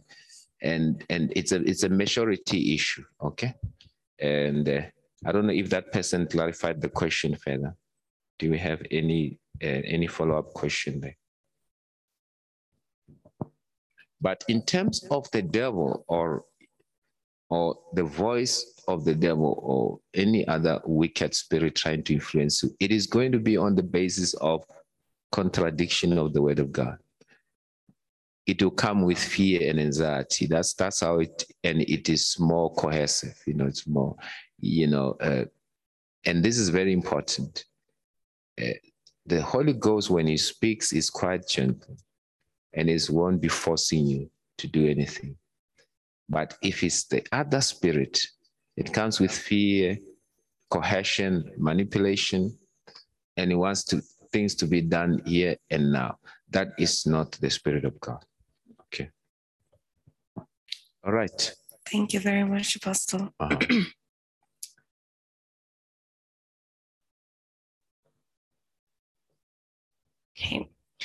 Next question. Should I accept gifts from people, especially jewelry? I think Minister Sababato answered and touched on this. Yeah, there's certain things that maybe I must say that it's a no, okay?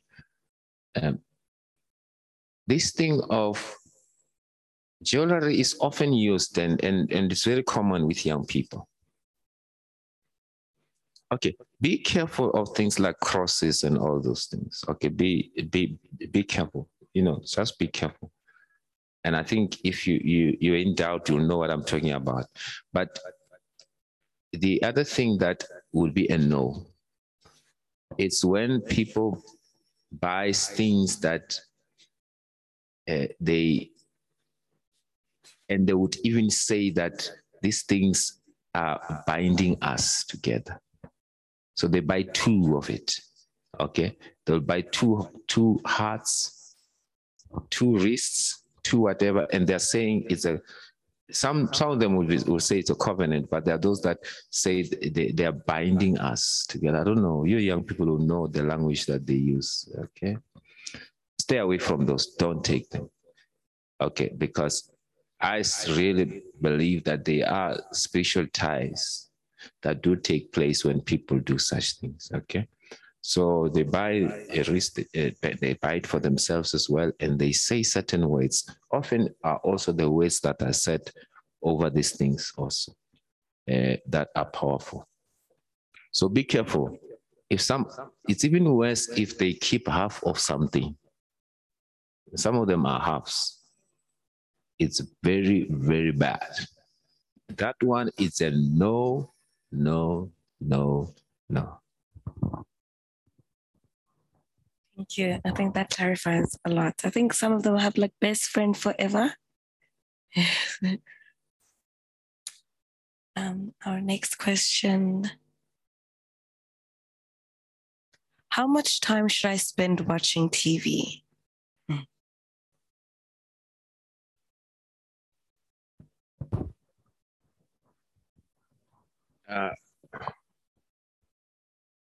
Sure. Yeah, okay, look, what do you watch on TV? Okay, what do you watch on TV? That's another story, okay?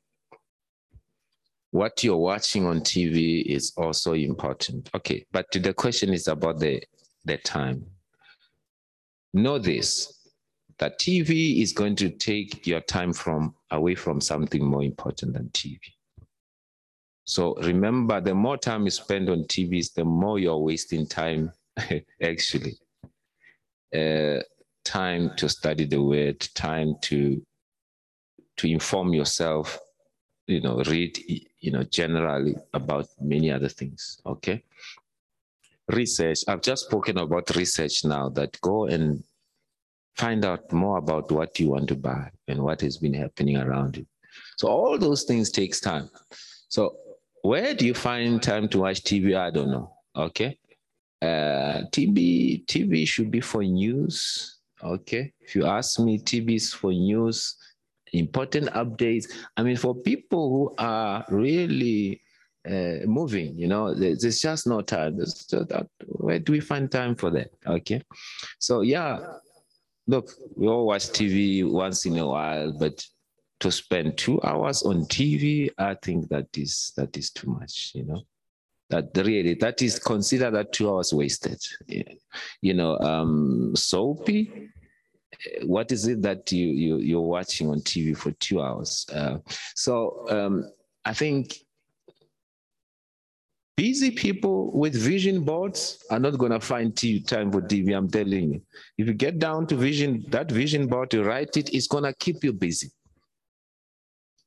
TV will cry, it will miss you, Where is that guy,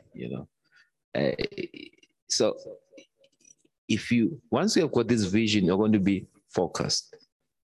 In everything that you do, you're gonna be busy. You're gonna be busy. Young people, whether you're working, you're not working, you're studying, if you are focused in that, you are going to find things to do. And they're going to keep you busy. They're going to exhaust you. Okay, so you won't even have time for TV.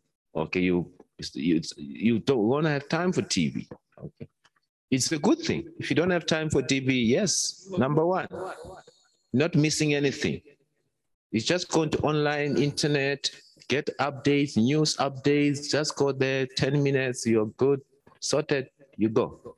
TV, no. Thank you, Pastor. Okay. I'd like to open the floor for questions from our panelists. There are people who don't have TV, by the way. You want to say that? And they are pretty okay. You can't tell. This one has got no TV. They look like all of us. And he said, you don't have TV? How do you even... Okay, but it looks normal. Yeah, okay. I just also want to take an opportunity to ask a question, seeing we... Okay. You wanted to add something? Yeah. Oh, okay, you can add. Yeah, I think what is also equally important is that what is the purpose of watching TV? There are documentaries, there are educational sessions, debates on the things that are impacting you or your vision in particular. But in truth and in spirit, the question, the way it's asked, one was getting the view that I'm used to watching soapies, I'm used to watching these none to do wealth shows. And in principle, it's a no-go area. The second part is there is a danger of watching TV. You kill your creativity. When you start sitting there watching these people, you become a zombie. And unfortunately, it's a powerful tool of introducing, for lack of better word, I'll look for the right word, but for now, use indoctrination. If you are used to watching these clips or so-called soapies, people develop bad elements there.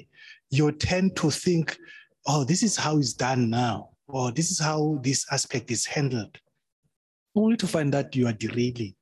So it's equally important to make use of TV. Now we have what we call smart TVs. You can use your smart TV to do, like I said, research, education, or do business, do whatever that is meaningful. By that, it has to add value.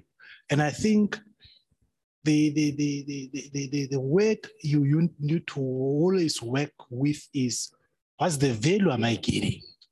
It's like staying in a relationship. What's the value of this?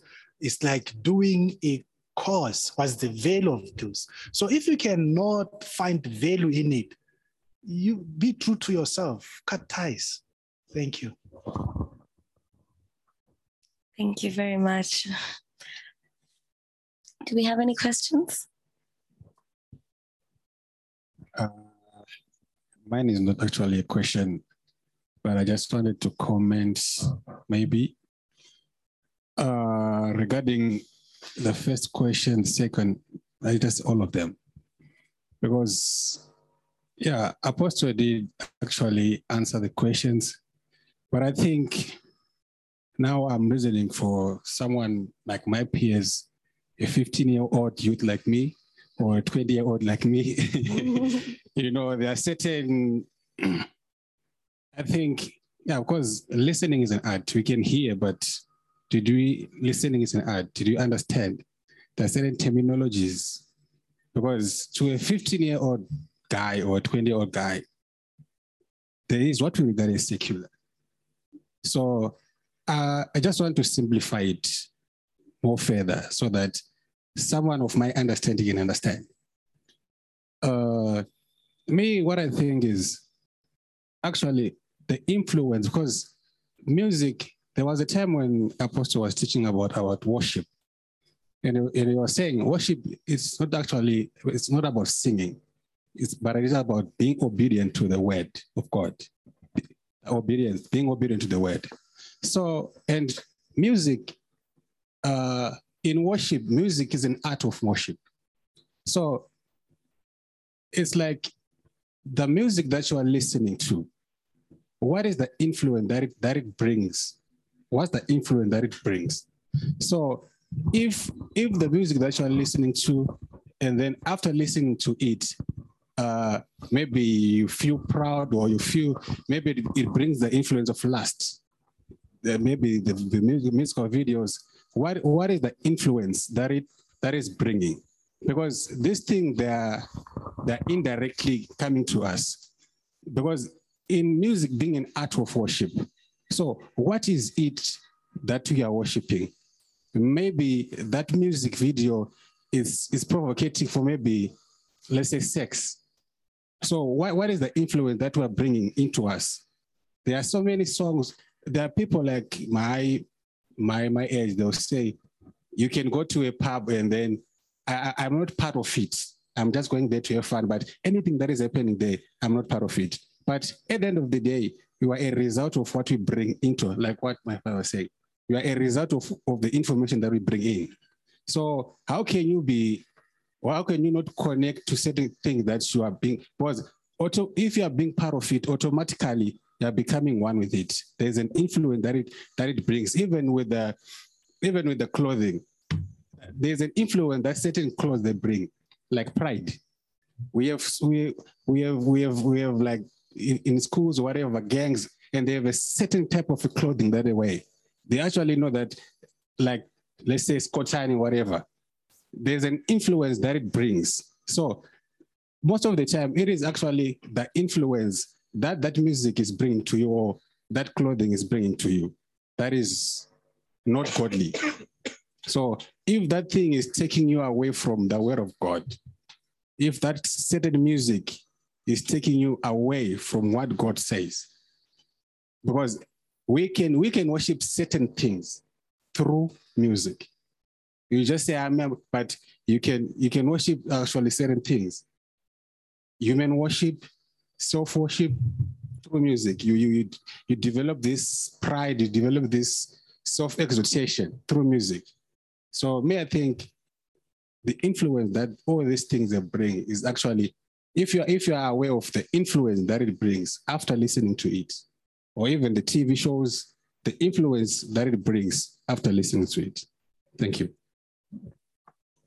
Thank you very much. We will skip to some questions and go into relationship topic next because of time.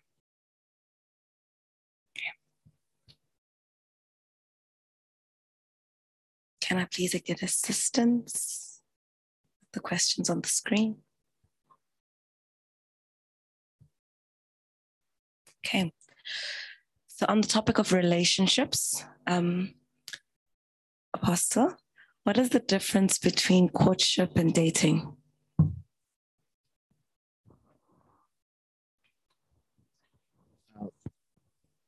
Yeah.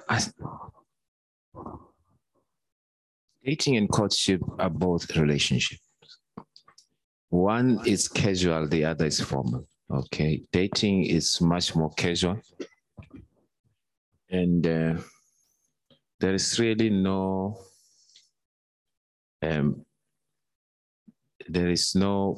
end in view. Okay. It's just where people just, as one person puts it, in a dating relationship, you enjoy romantic benefits without commitment for marriage. Okay, that's the difference between the two. In courtship, one thing that we must realize, and I believe it must be part of this, is the the commitment for two people to seek the will of God concerning a relationship, whether or not they should go on to marriage. So the difference for me is the commitment. The commitment that this thing is going to end up in marriage. In dating, we don't know. Okay. You're not even thinking about marriage, you know. It's just getting to have fun. It's about having fun, enjoying life. If it works, it works. If it doesn't work, it doesn't work. That's how casual it is. But courtship is different. Courtship in biblical and religious settings, it means that the two people want to commit to each other, and they also want to know what is the will. Is this the will of God or not? So those are two things, okay? You want to get married. All right. If you go into a relationship, there's no marriage issue in mind, you're dating. And dating is not a Christian thing. Okay, it's the worldly thing. Okay, I'll say that up front. It's not a Christian, it's a worldly thing.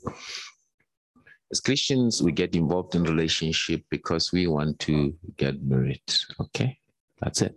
You know, and so that will obviously answer many other questions. You know, once we put that clear up front. So therefore, in courtship, it's not something that you do back, you know, behind the scenes. It's something that everybody knows about, you know. Your parents knows, the church knows, friends know, you know, those who speak into your life, they know. Why do you do that? Because you want them to help you, okay? Help you to not to go out of line, but also to guide you. And, you know, because you want to make sure that this thing actually become what it's supposed to be. So the focus already, you're serious about this. So dating, don't need to tell anybody, you know, just do it. Just ask somebody out. That's it. Oh, Gina, whatever happens, happens. And that is not biblical. That's not how we do things in the house of God. We don't date. We court. Thank you, Pastor. I think that was very clear.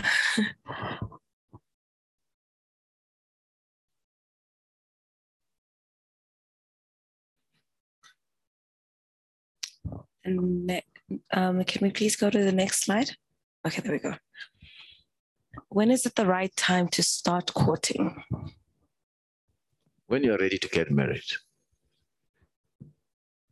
Because it's not for the 15-year-old, you know. Definitely not for the 15-year-old. So whatever you're doing at 15, you're dating and you're playing, you know, doing the worldly thing, you know. You've got boyfriends, girlfriends at 15. What is this? What is this? So we don't play such games in the church. You know, no. You see, young people need to understand that these things are distractions, okay? They're time wasters. They're distractions, and you don't want to rush into distractions. You know, I always say that if I wasn't married, I think I would be serving God better, because I would have all the time. I mean, I'll read the word 24/7, or I won't even think about going to work because who am I supporting? You know, you see what I mean? But now I've got, you know, people, you know, mouths to feed and all that. All those things take time. So people want to rush into these things. There are people who want to rush out of it, you know. So you just enjoy your youth, okay? Enjoy your youth, and enjoying your youth doesn't include dating, you know. Enjoy being a child of God, growing, exploring the things of God, and if you want, attend conferences and do those things, without having to report to anybody who say, oh, you can't go there, you've got all your time now, you do it. Enjoy your youth. That is very, very important. Enjoy your youth. And courtship is not one of them. When you courtship, you tie it down. Already you start telling someone, you're not even married, but now you start to have to report. Yeah, you have to, because I'm checking what will happen after marriage, isn't it? Yeah, so you have to start reporting now. Okay, so your parents, now is this guy. Now is this guy you have to be talking to, also including in your list of approval, steps. It's not nice. It's not nice. Enjoy, get study, the vision, we were talking about this, when we had a meeting with men here that, serious ladies today, when you go to them and say, I wanna marry you, they'll ask you, where's your vision board? They'll ask you what is your vision, because they want to know what they are getting themselves into. That's what courtship is all about. I want to know where you're going. If you're going west and I want to go east, I don't want to be part of that marriage, whether I love you or not. Yeah, because it's gonna be hell. West and east are gonna fight. You see that? So it's important that you get all those things in place before you even start courting. And look, you will see someone. I'm sure there must be a question like that somewhere. We'll see someone say, "I like this person." So what? That's life. You just go on with life. You don't start having sleepless nights and all that. And no, okay, it's life. It shows that you're alive. To prove that you're not dead. That's all. So you move on with life. Did I answer the question? Yes, you did, Pastor.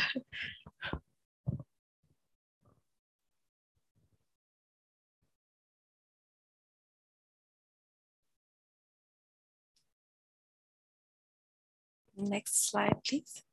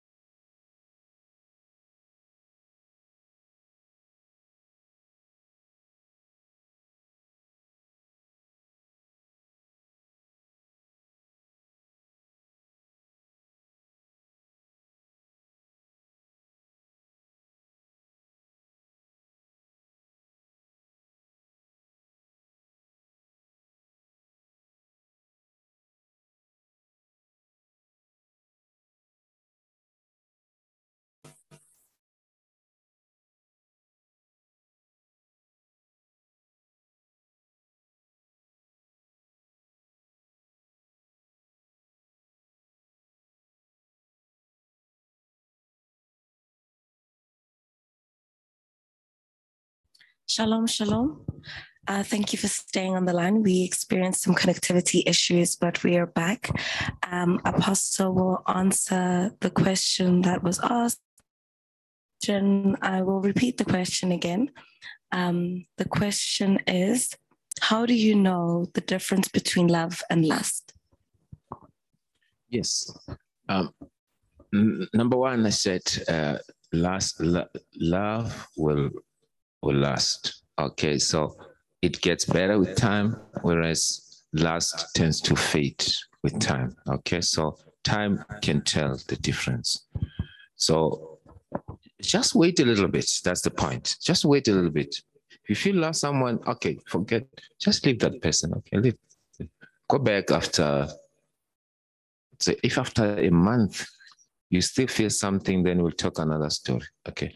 Number two, the last,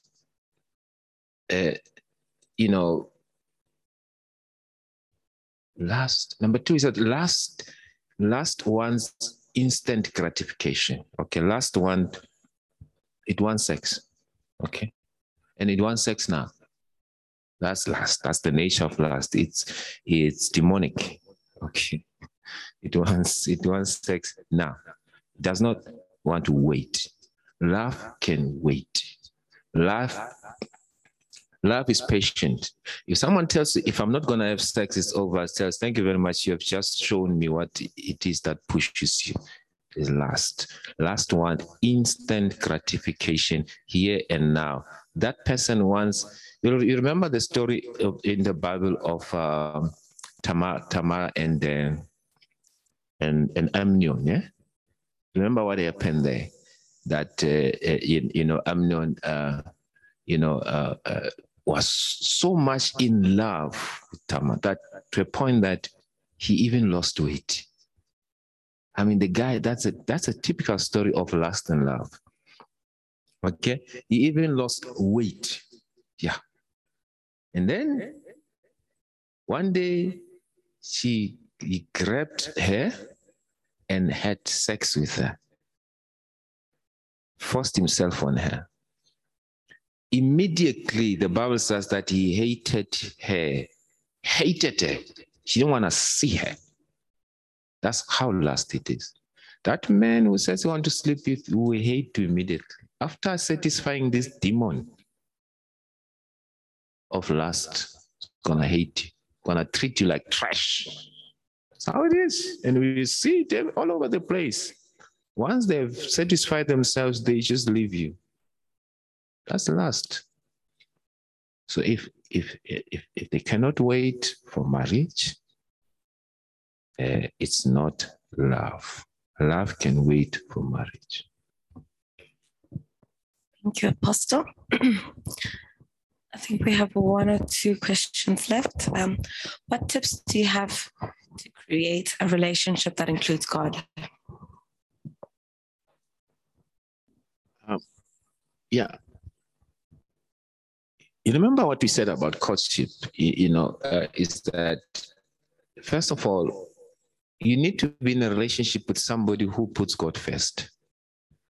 A non-believer is a non-starter. You don't go there at all because you cannot. So you will see it there that there's a problem,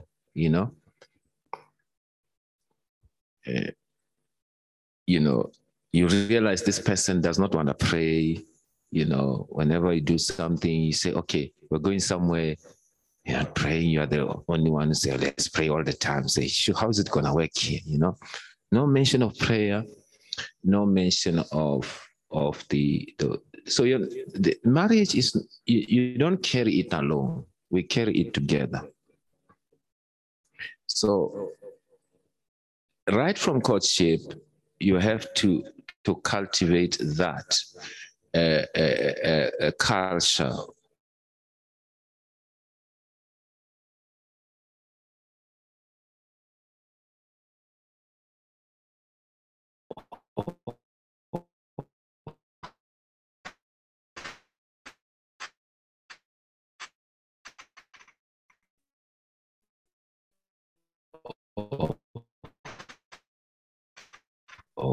of putting God first. Okay, in everything that you do, in marriage, that make sure that number two is that make sure that you have to God. Okay, I will 150 times. Can you share the word of God? And you can share the word of God. You know, it will be easy later if you do such things. Okay, can we fast tomorrow from this time to this time? Do that in a relationship. You know, and I saw also there's Google Monama something. Prophetess Google Monama. Okay. You know, but you know, one of the things that you know, my wife is the first person that believed in the gift of healing in my life. Because in fact, I started to see with her that there is a gift of healing here. Because I mean, as a girlfriend or courtship, I don't know, people in courtship, what do you call them? Girlfriend or what? She'll call me, you know, I have a headache, you know, so I have a headache. Pray for me. You know, asking your boyfriend to pray for you. People don't do such things, you know, isn't it? No, you know, ask her, can you, okay, pray for me. I'll pray for you. And I'll say, how do you feel? No, it's gone on the phone. And I'm talking, 29 years ago. I'll be the first person she calls when she needs prayer in courtship. So that's how you cultivate it. You know, in everything you do, just involve God, you know. Okay, let's pray. Okay, let's do. Before I go, let's share, you know, this. Okay, exchange scriptures here and there. Not just I love you kisses here on the emojis and all that the whole day, you know.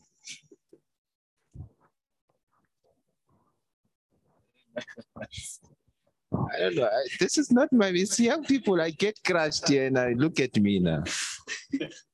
Okay. Yeah, I don't know. Did I answer? Did I answer? Did I answer? Is everybody satisfied? Or maybe they can also say something. They can also say something. It's all right.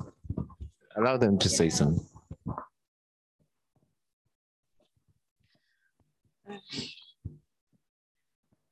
Another tip I would add on the relationship that includes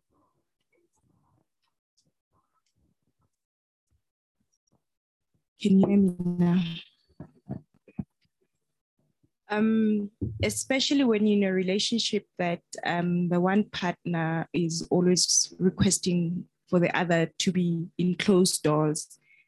That's one question that you should look into. I strongly believe when you're in your courtship, which is godly, a lot of your things before marriage should be done outside of closed doors, so that there should be no temptations whatsoever. And a relationship where you are pushed into doing certain things that you don't believe in, that brings about a question mark as well. A question that being put in a situation where your principles don't apply, that's a relationship that you should look into. And relationships where you're forced by your peers as well, where, for example, a guy likes you and then you, or the girl, whichever sex it is, and then you go into that relationship because of your peer. That's another question you should ask yourself. Go back, because you're a believer, you go to God. That's a question that you should ask yourself, and you ask God if that is the person that you should be with. And a person that takes you to places where you don't feel right with, or that don't go with your godly principles, that doesn't because when you're in courtship, you should support, because there are other events where you're going to have to go together before marriage, and then you don't believe in those places or support those places. Those are some questions that need to look into as well. Thank you so much for that.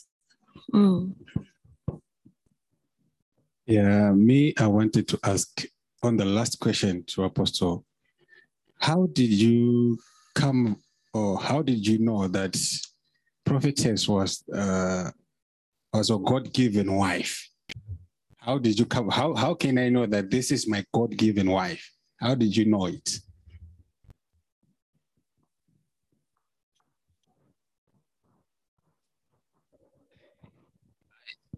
This is the one question that you always want to run away from. I think because you don't want to be prescriptive and everybody thinks that that is the way things happen. Because God deals with us in a very unique way. When I saw my wife, of course, I was looking for a wife. And I saw her because I was looking, I was ready. I had finished my, degree. I was already a doctor at the time. She did not know that I was a doctor when she saw me the first time.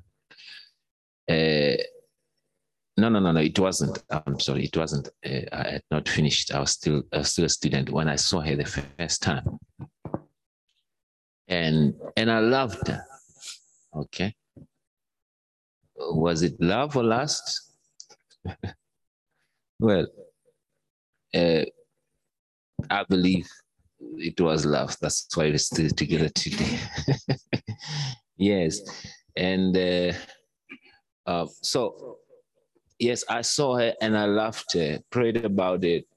I believed that I got a yes from God. You see, that's why you need to know your God. Okay? You need to know your God. But she did not agree to my proposal, unfortunately, although I was convinced, that she was right. But she said, no, go away. So I left. On 2 years. And then 2 years later, I met her again. I repeated my story. 2 years later, she said, okay, 2 years later, So as you can see, if this was last, it would not have lasted that long.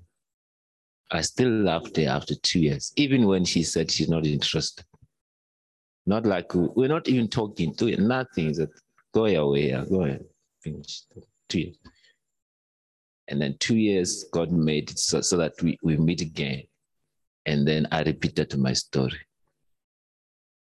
thinking, what, let me try again, And this time she said yes. Our courtship took only 6 months, but 6 months we were married from that time. 6 months it was done, dusted. Signed, rings, everything, 6 months. So I'm not saying that is the way things should go, but, that's how God did it for me. So if you ask him, his story is different. Another person's story will be different. That's why I always say, we want to teach you to hear the voice of God, because you are a unique individual.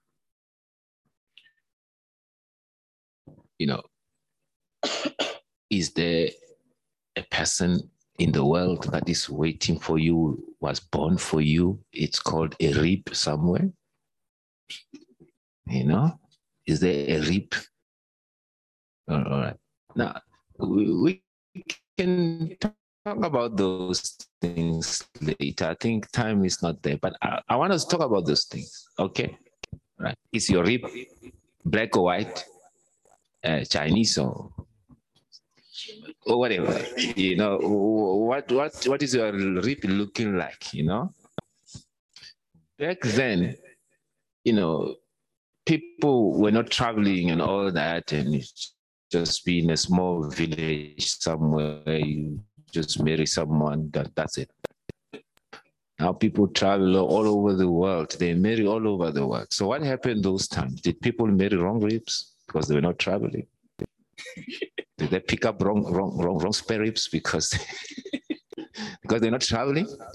So those are the things that I want us to talk about with young people. Let's talk, you see. But I believe the message is this: know your God, know how he speaks to you. This is the thing that I always say, that if you have never heard God on small things, how can you hear him on big matters? If today I came here, I sat here, I saw a glass of water, I drank, I didn't even ask the Holy Spirit, must I drink this water? And waited for him. What if there's poison in here? What if there's diarrhea in here? By midnight, stomach cramps. I didn't ask him. Should I even come to this meeting? Okay. The topics and all those things. So it's in small things that even before you think about marriage, okay, even before you think about buying cars and all those things, it's small things. If you can hear him in small things, you hear him in big things. Okay. Must I put on this bottleneck? Must I, you know, okay. Because he's our friend. He's our companion. He's there with us all the time. He's a counselor. He speaks all the time. He's been given to us to help us. He's our helper in every situation. He's here. So he speaks all the time. But we have to fine-tune our hearing so that we know his voice. Okay? Then we won't come to a pastor one day and say, Pastor, can you help me pray? Is this the right woman? You're putting the pastor in trouble. It's not my wife, it's your wife. Because one day we say, okay, it's the wife the pastor gave me. Like Adam. You know what I mean? You see? So it's you have to, we are just there to assist, but the main decision is going to be made by you. Okay, I can only say, look, hey, my spirit doesn't sit well with this woman. Maybe, you know, I'll go pray, you know. But you want me to say to you, is the right woman? And people do that. You go to prophets, you want to know if this is the right woman. But God wants you to know that he is the right woman. Okay. Before you go, come to me, but you know. But God can use anybody to confirm what you already know. Okay. You're not going to make decision based on what I'm saying. Thank you, Pastor. And thank you to all our panelists for making time to come today and join us and participating in this panel discussion on this Youth Day. We're about to conclude. So, Apostle, if you could please close us in prayer, and then we'll be closing off the session for today. Thank you all for also joining us and participating, and we hope you had a fruitful time with us today. Let's pray. Father, we thank you, Lord, for this wonderful time. It is our prayer, Lord, that indeed that will raise a God-fearing youth in this country, the youth that put God first in everything. We thank you, Lord, for the teachings today, and we pray that this culture will continue. Lord God, we pray that the leadership that is going to come out of these young people will be great. It will shake the world. Lord, we thank you and we bless you tonight. I pray that you grant the desires of our young people. Lord, we pray, we are aware of the challenges that young people face, the challenges of unemployment, crime, many other things, Lord. Heavenly Father, we pray that you preserve our young people. That, Lord, that you make a way for them. That, Lord, you give them the spirit of innovation. That, Lord, they will create jobs, that they will even employ other people from the businesses that they make. Lord God, we pray that these young people will be solutions to the problems of this country. Father, we pray that they will be raised as grounded young people who are God-fearing. In Jesus' name, Lord, we thank you and we bless you. As we go our different way, Lord, we speak protection upon us and those that are at home as well, Lord. In Jesus' name, amen.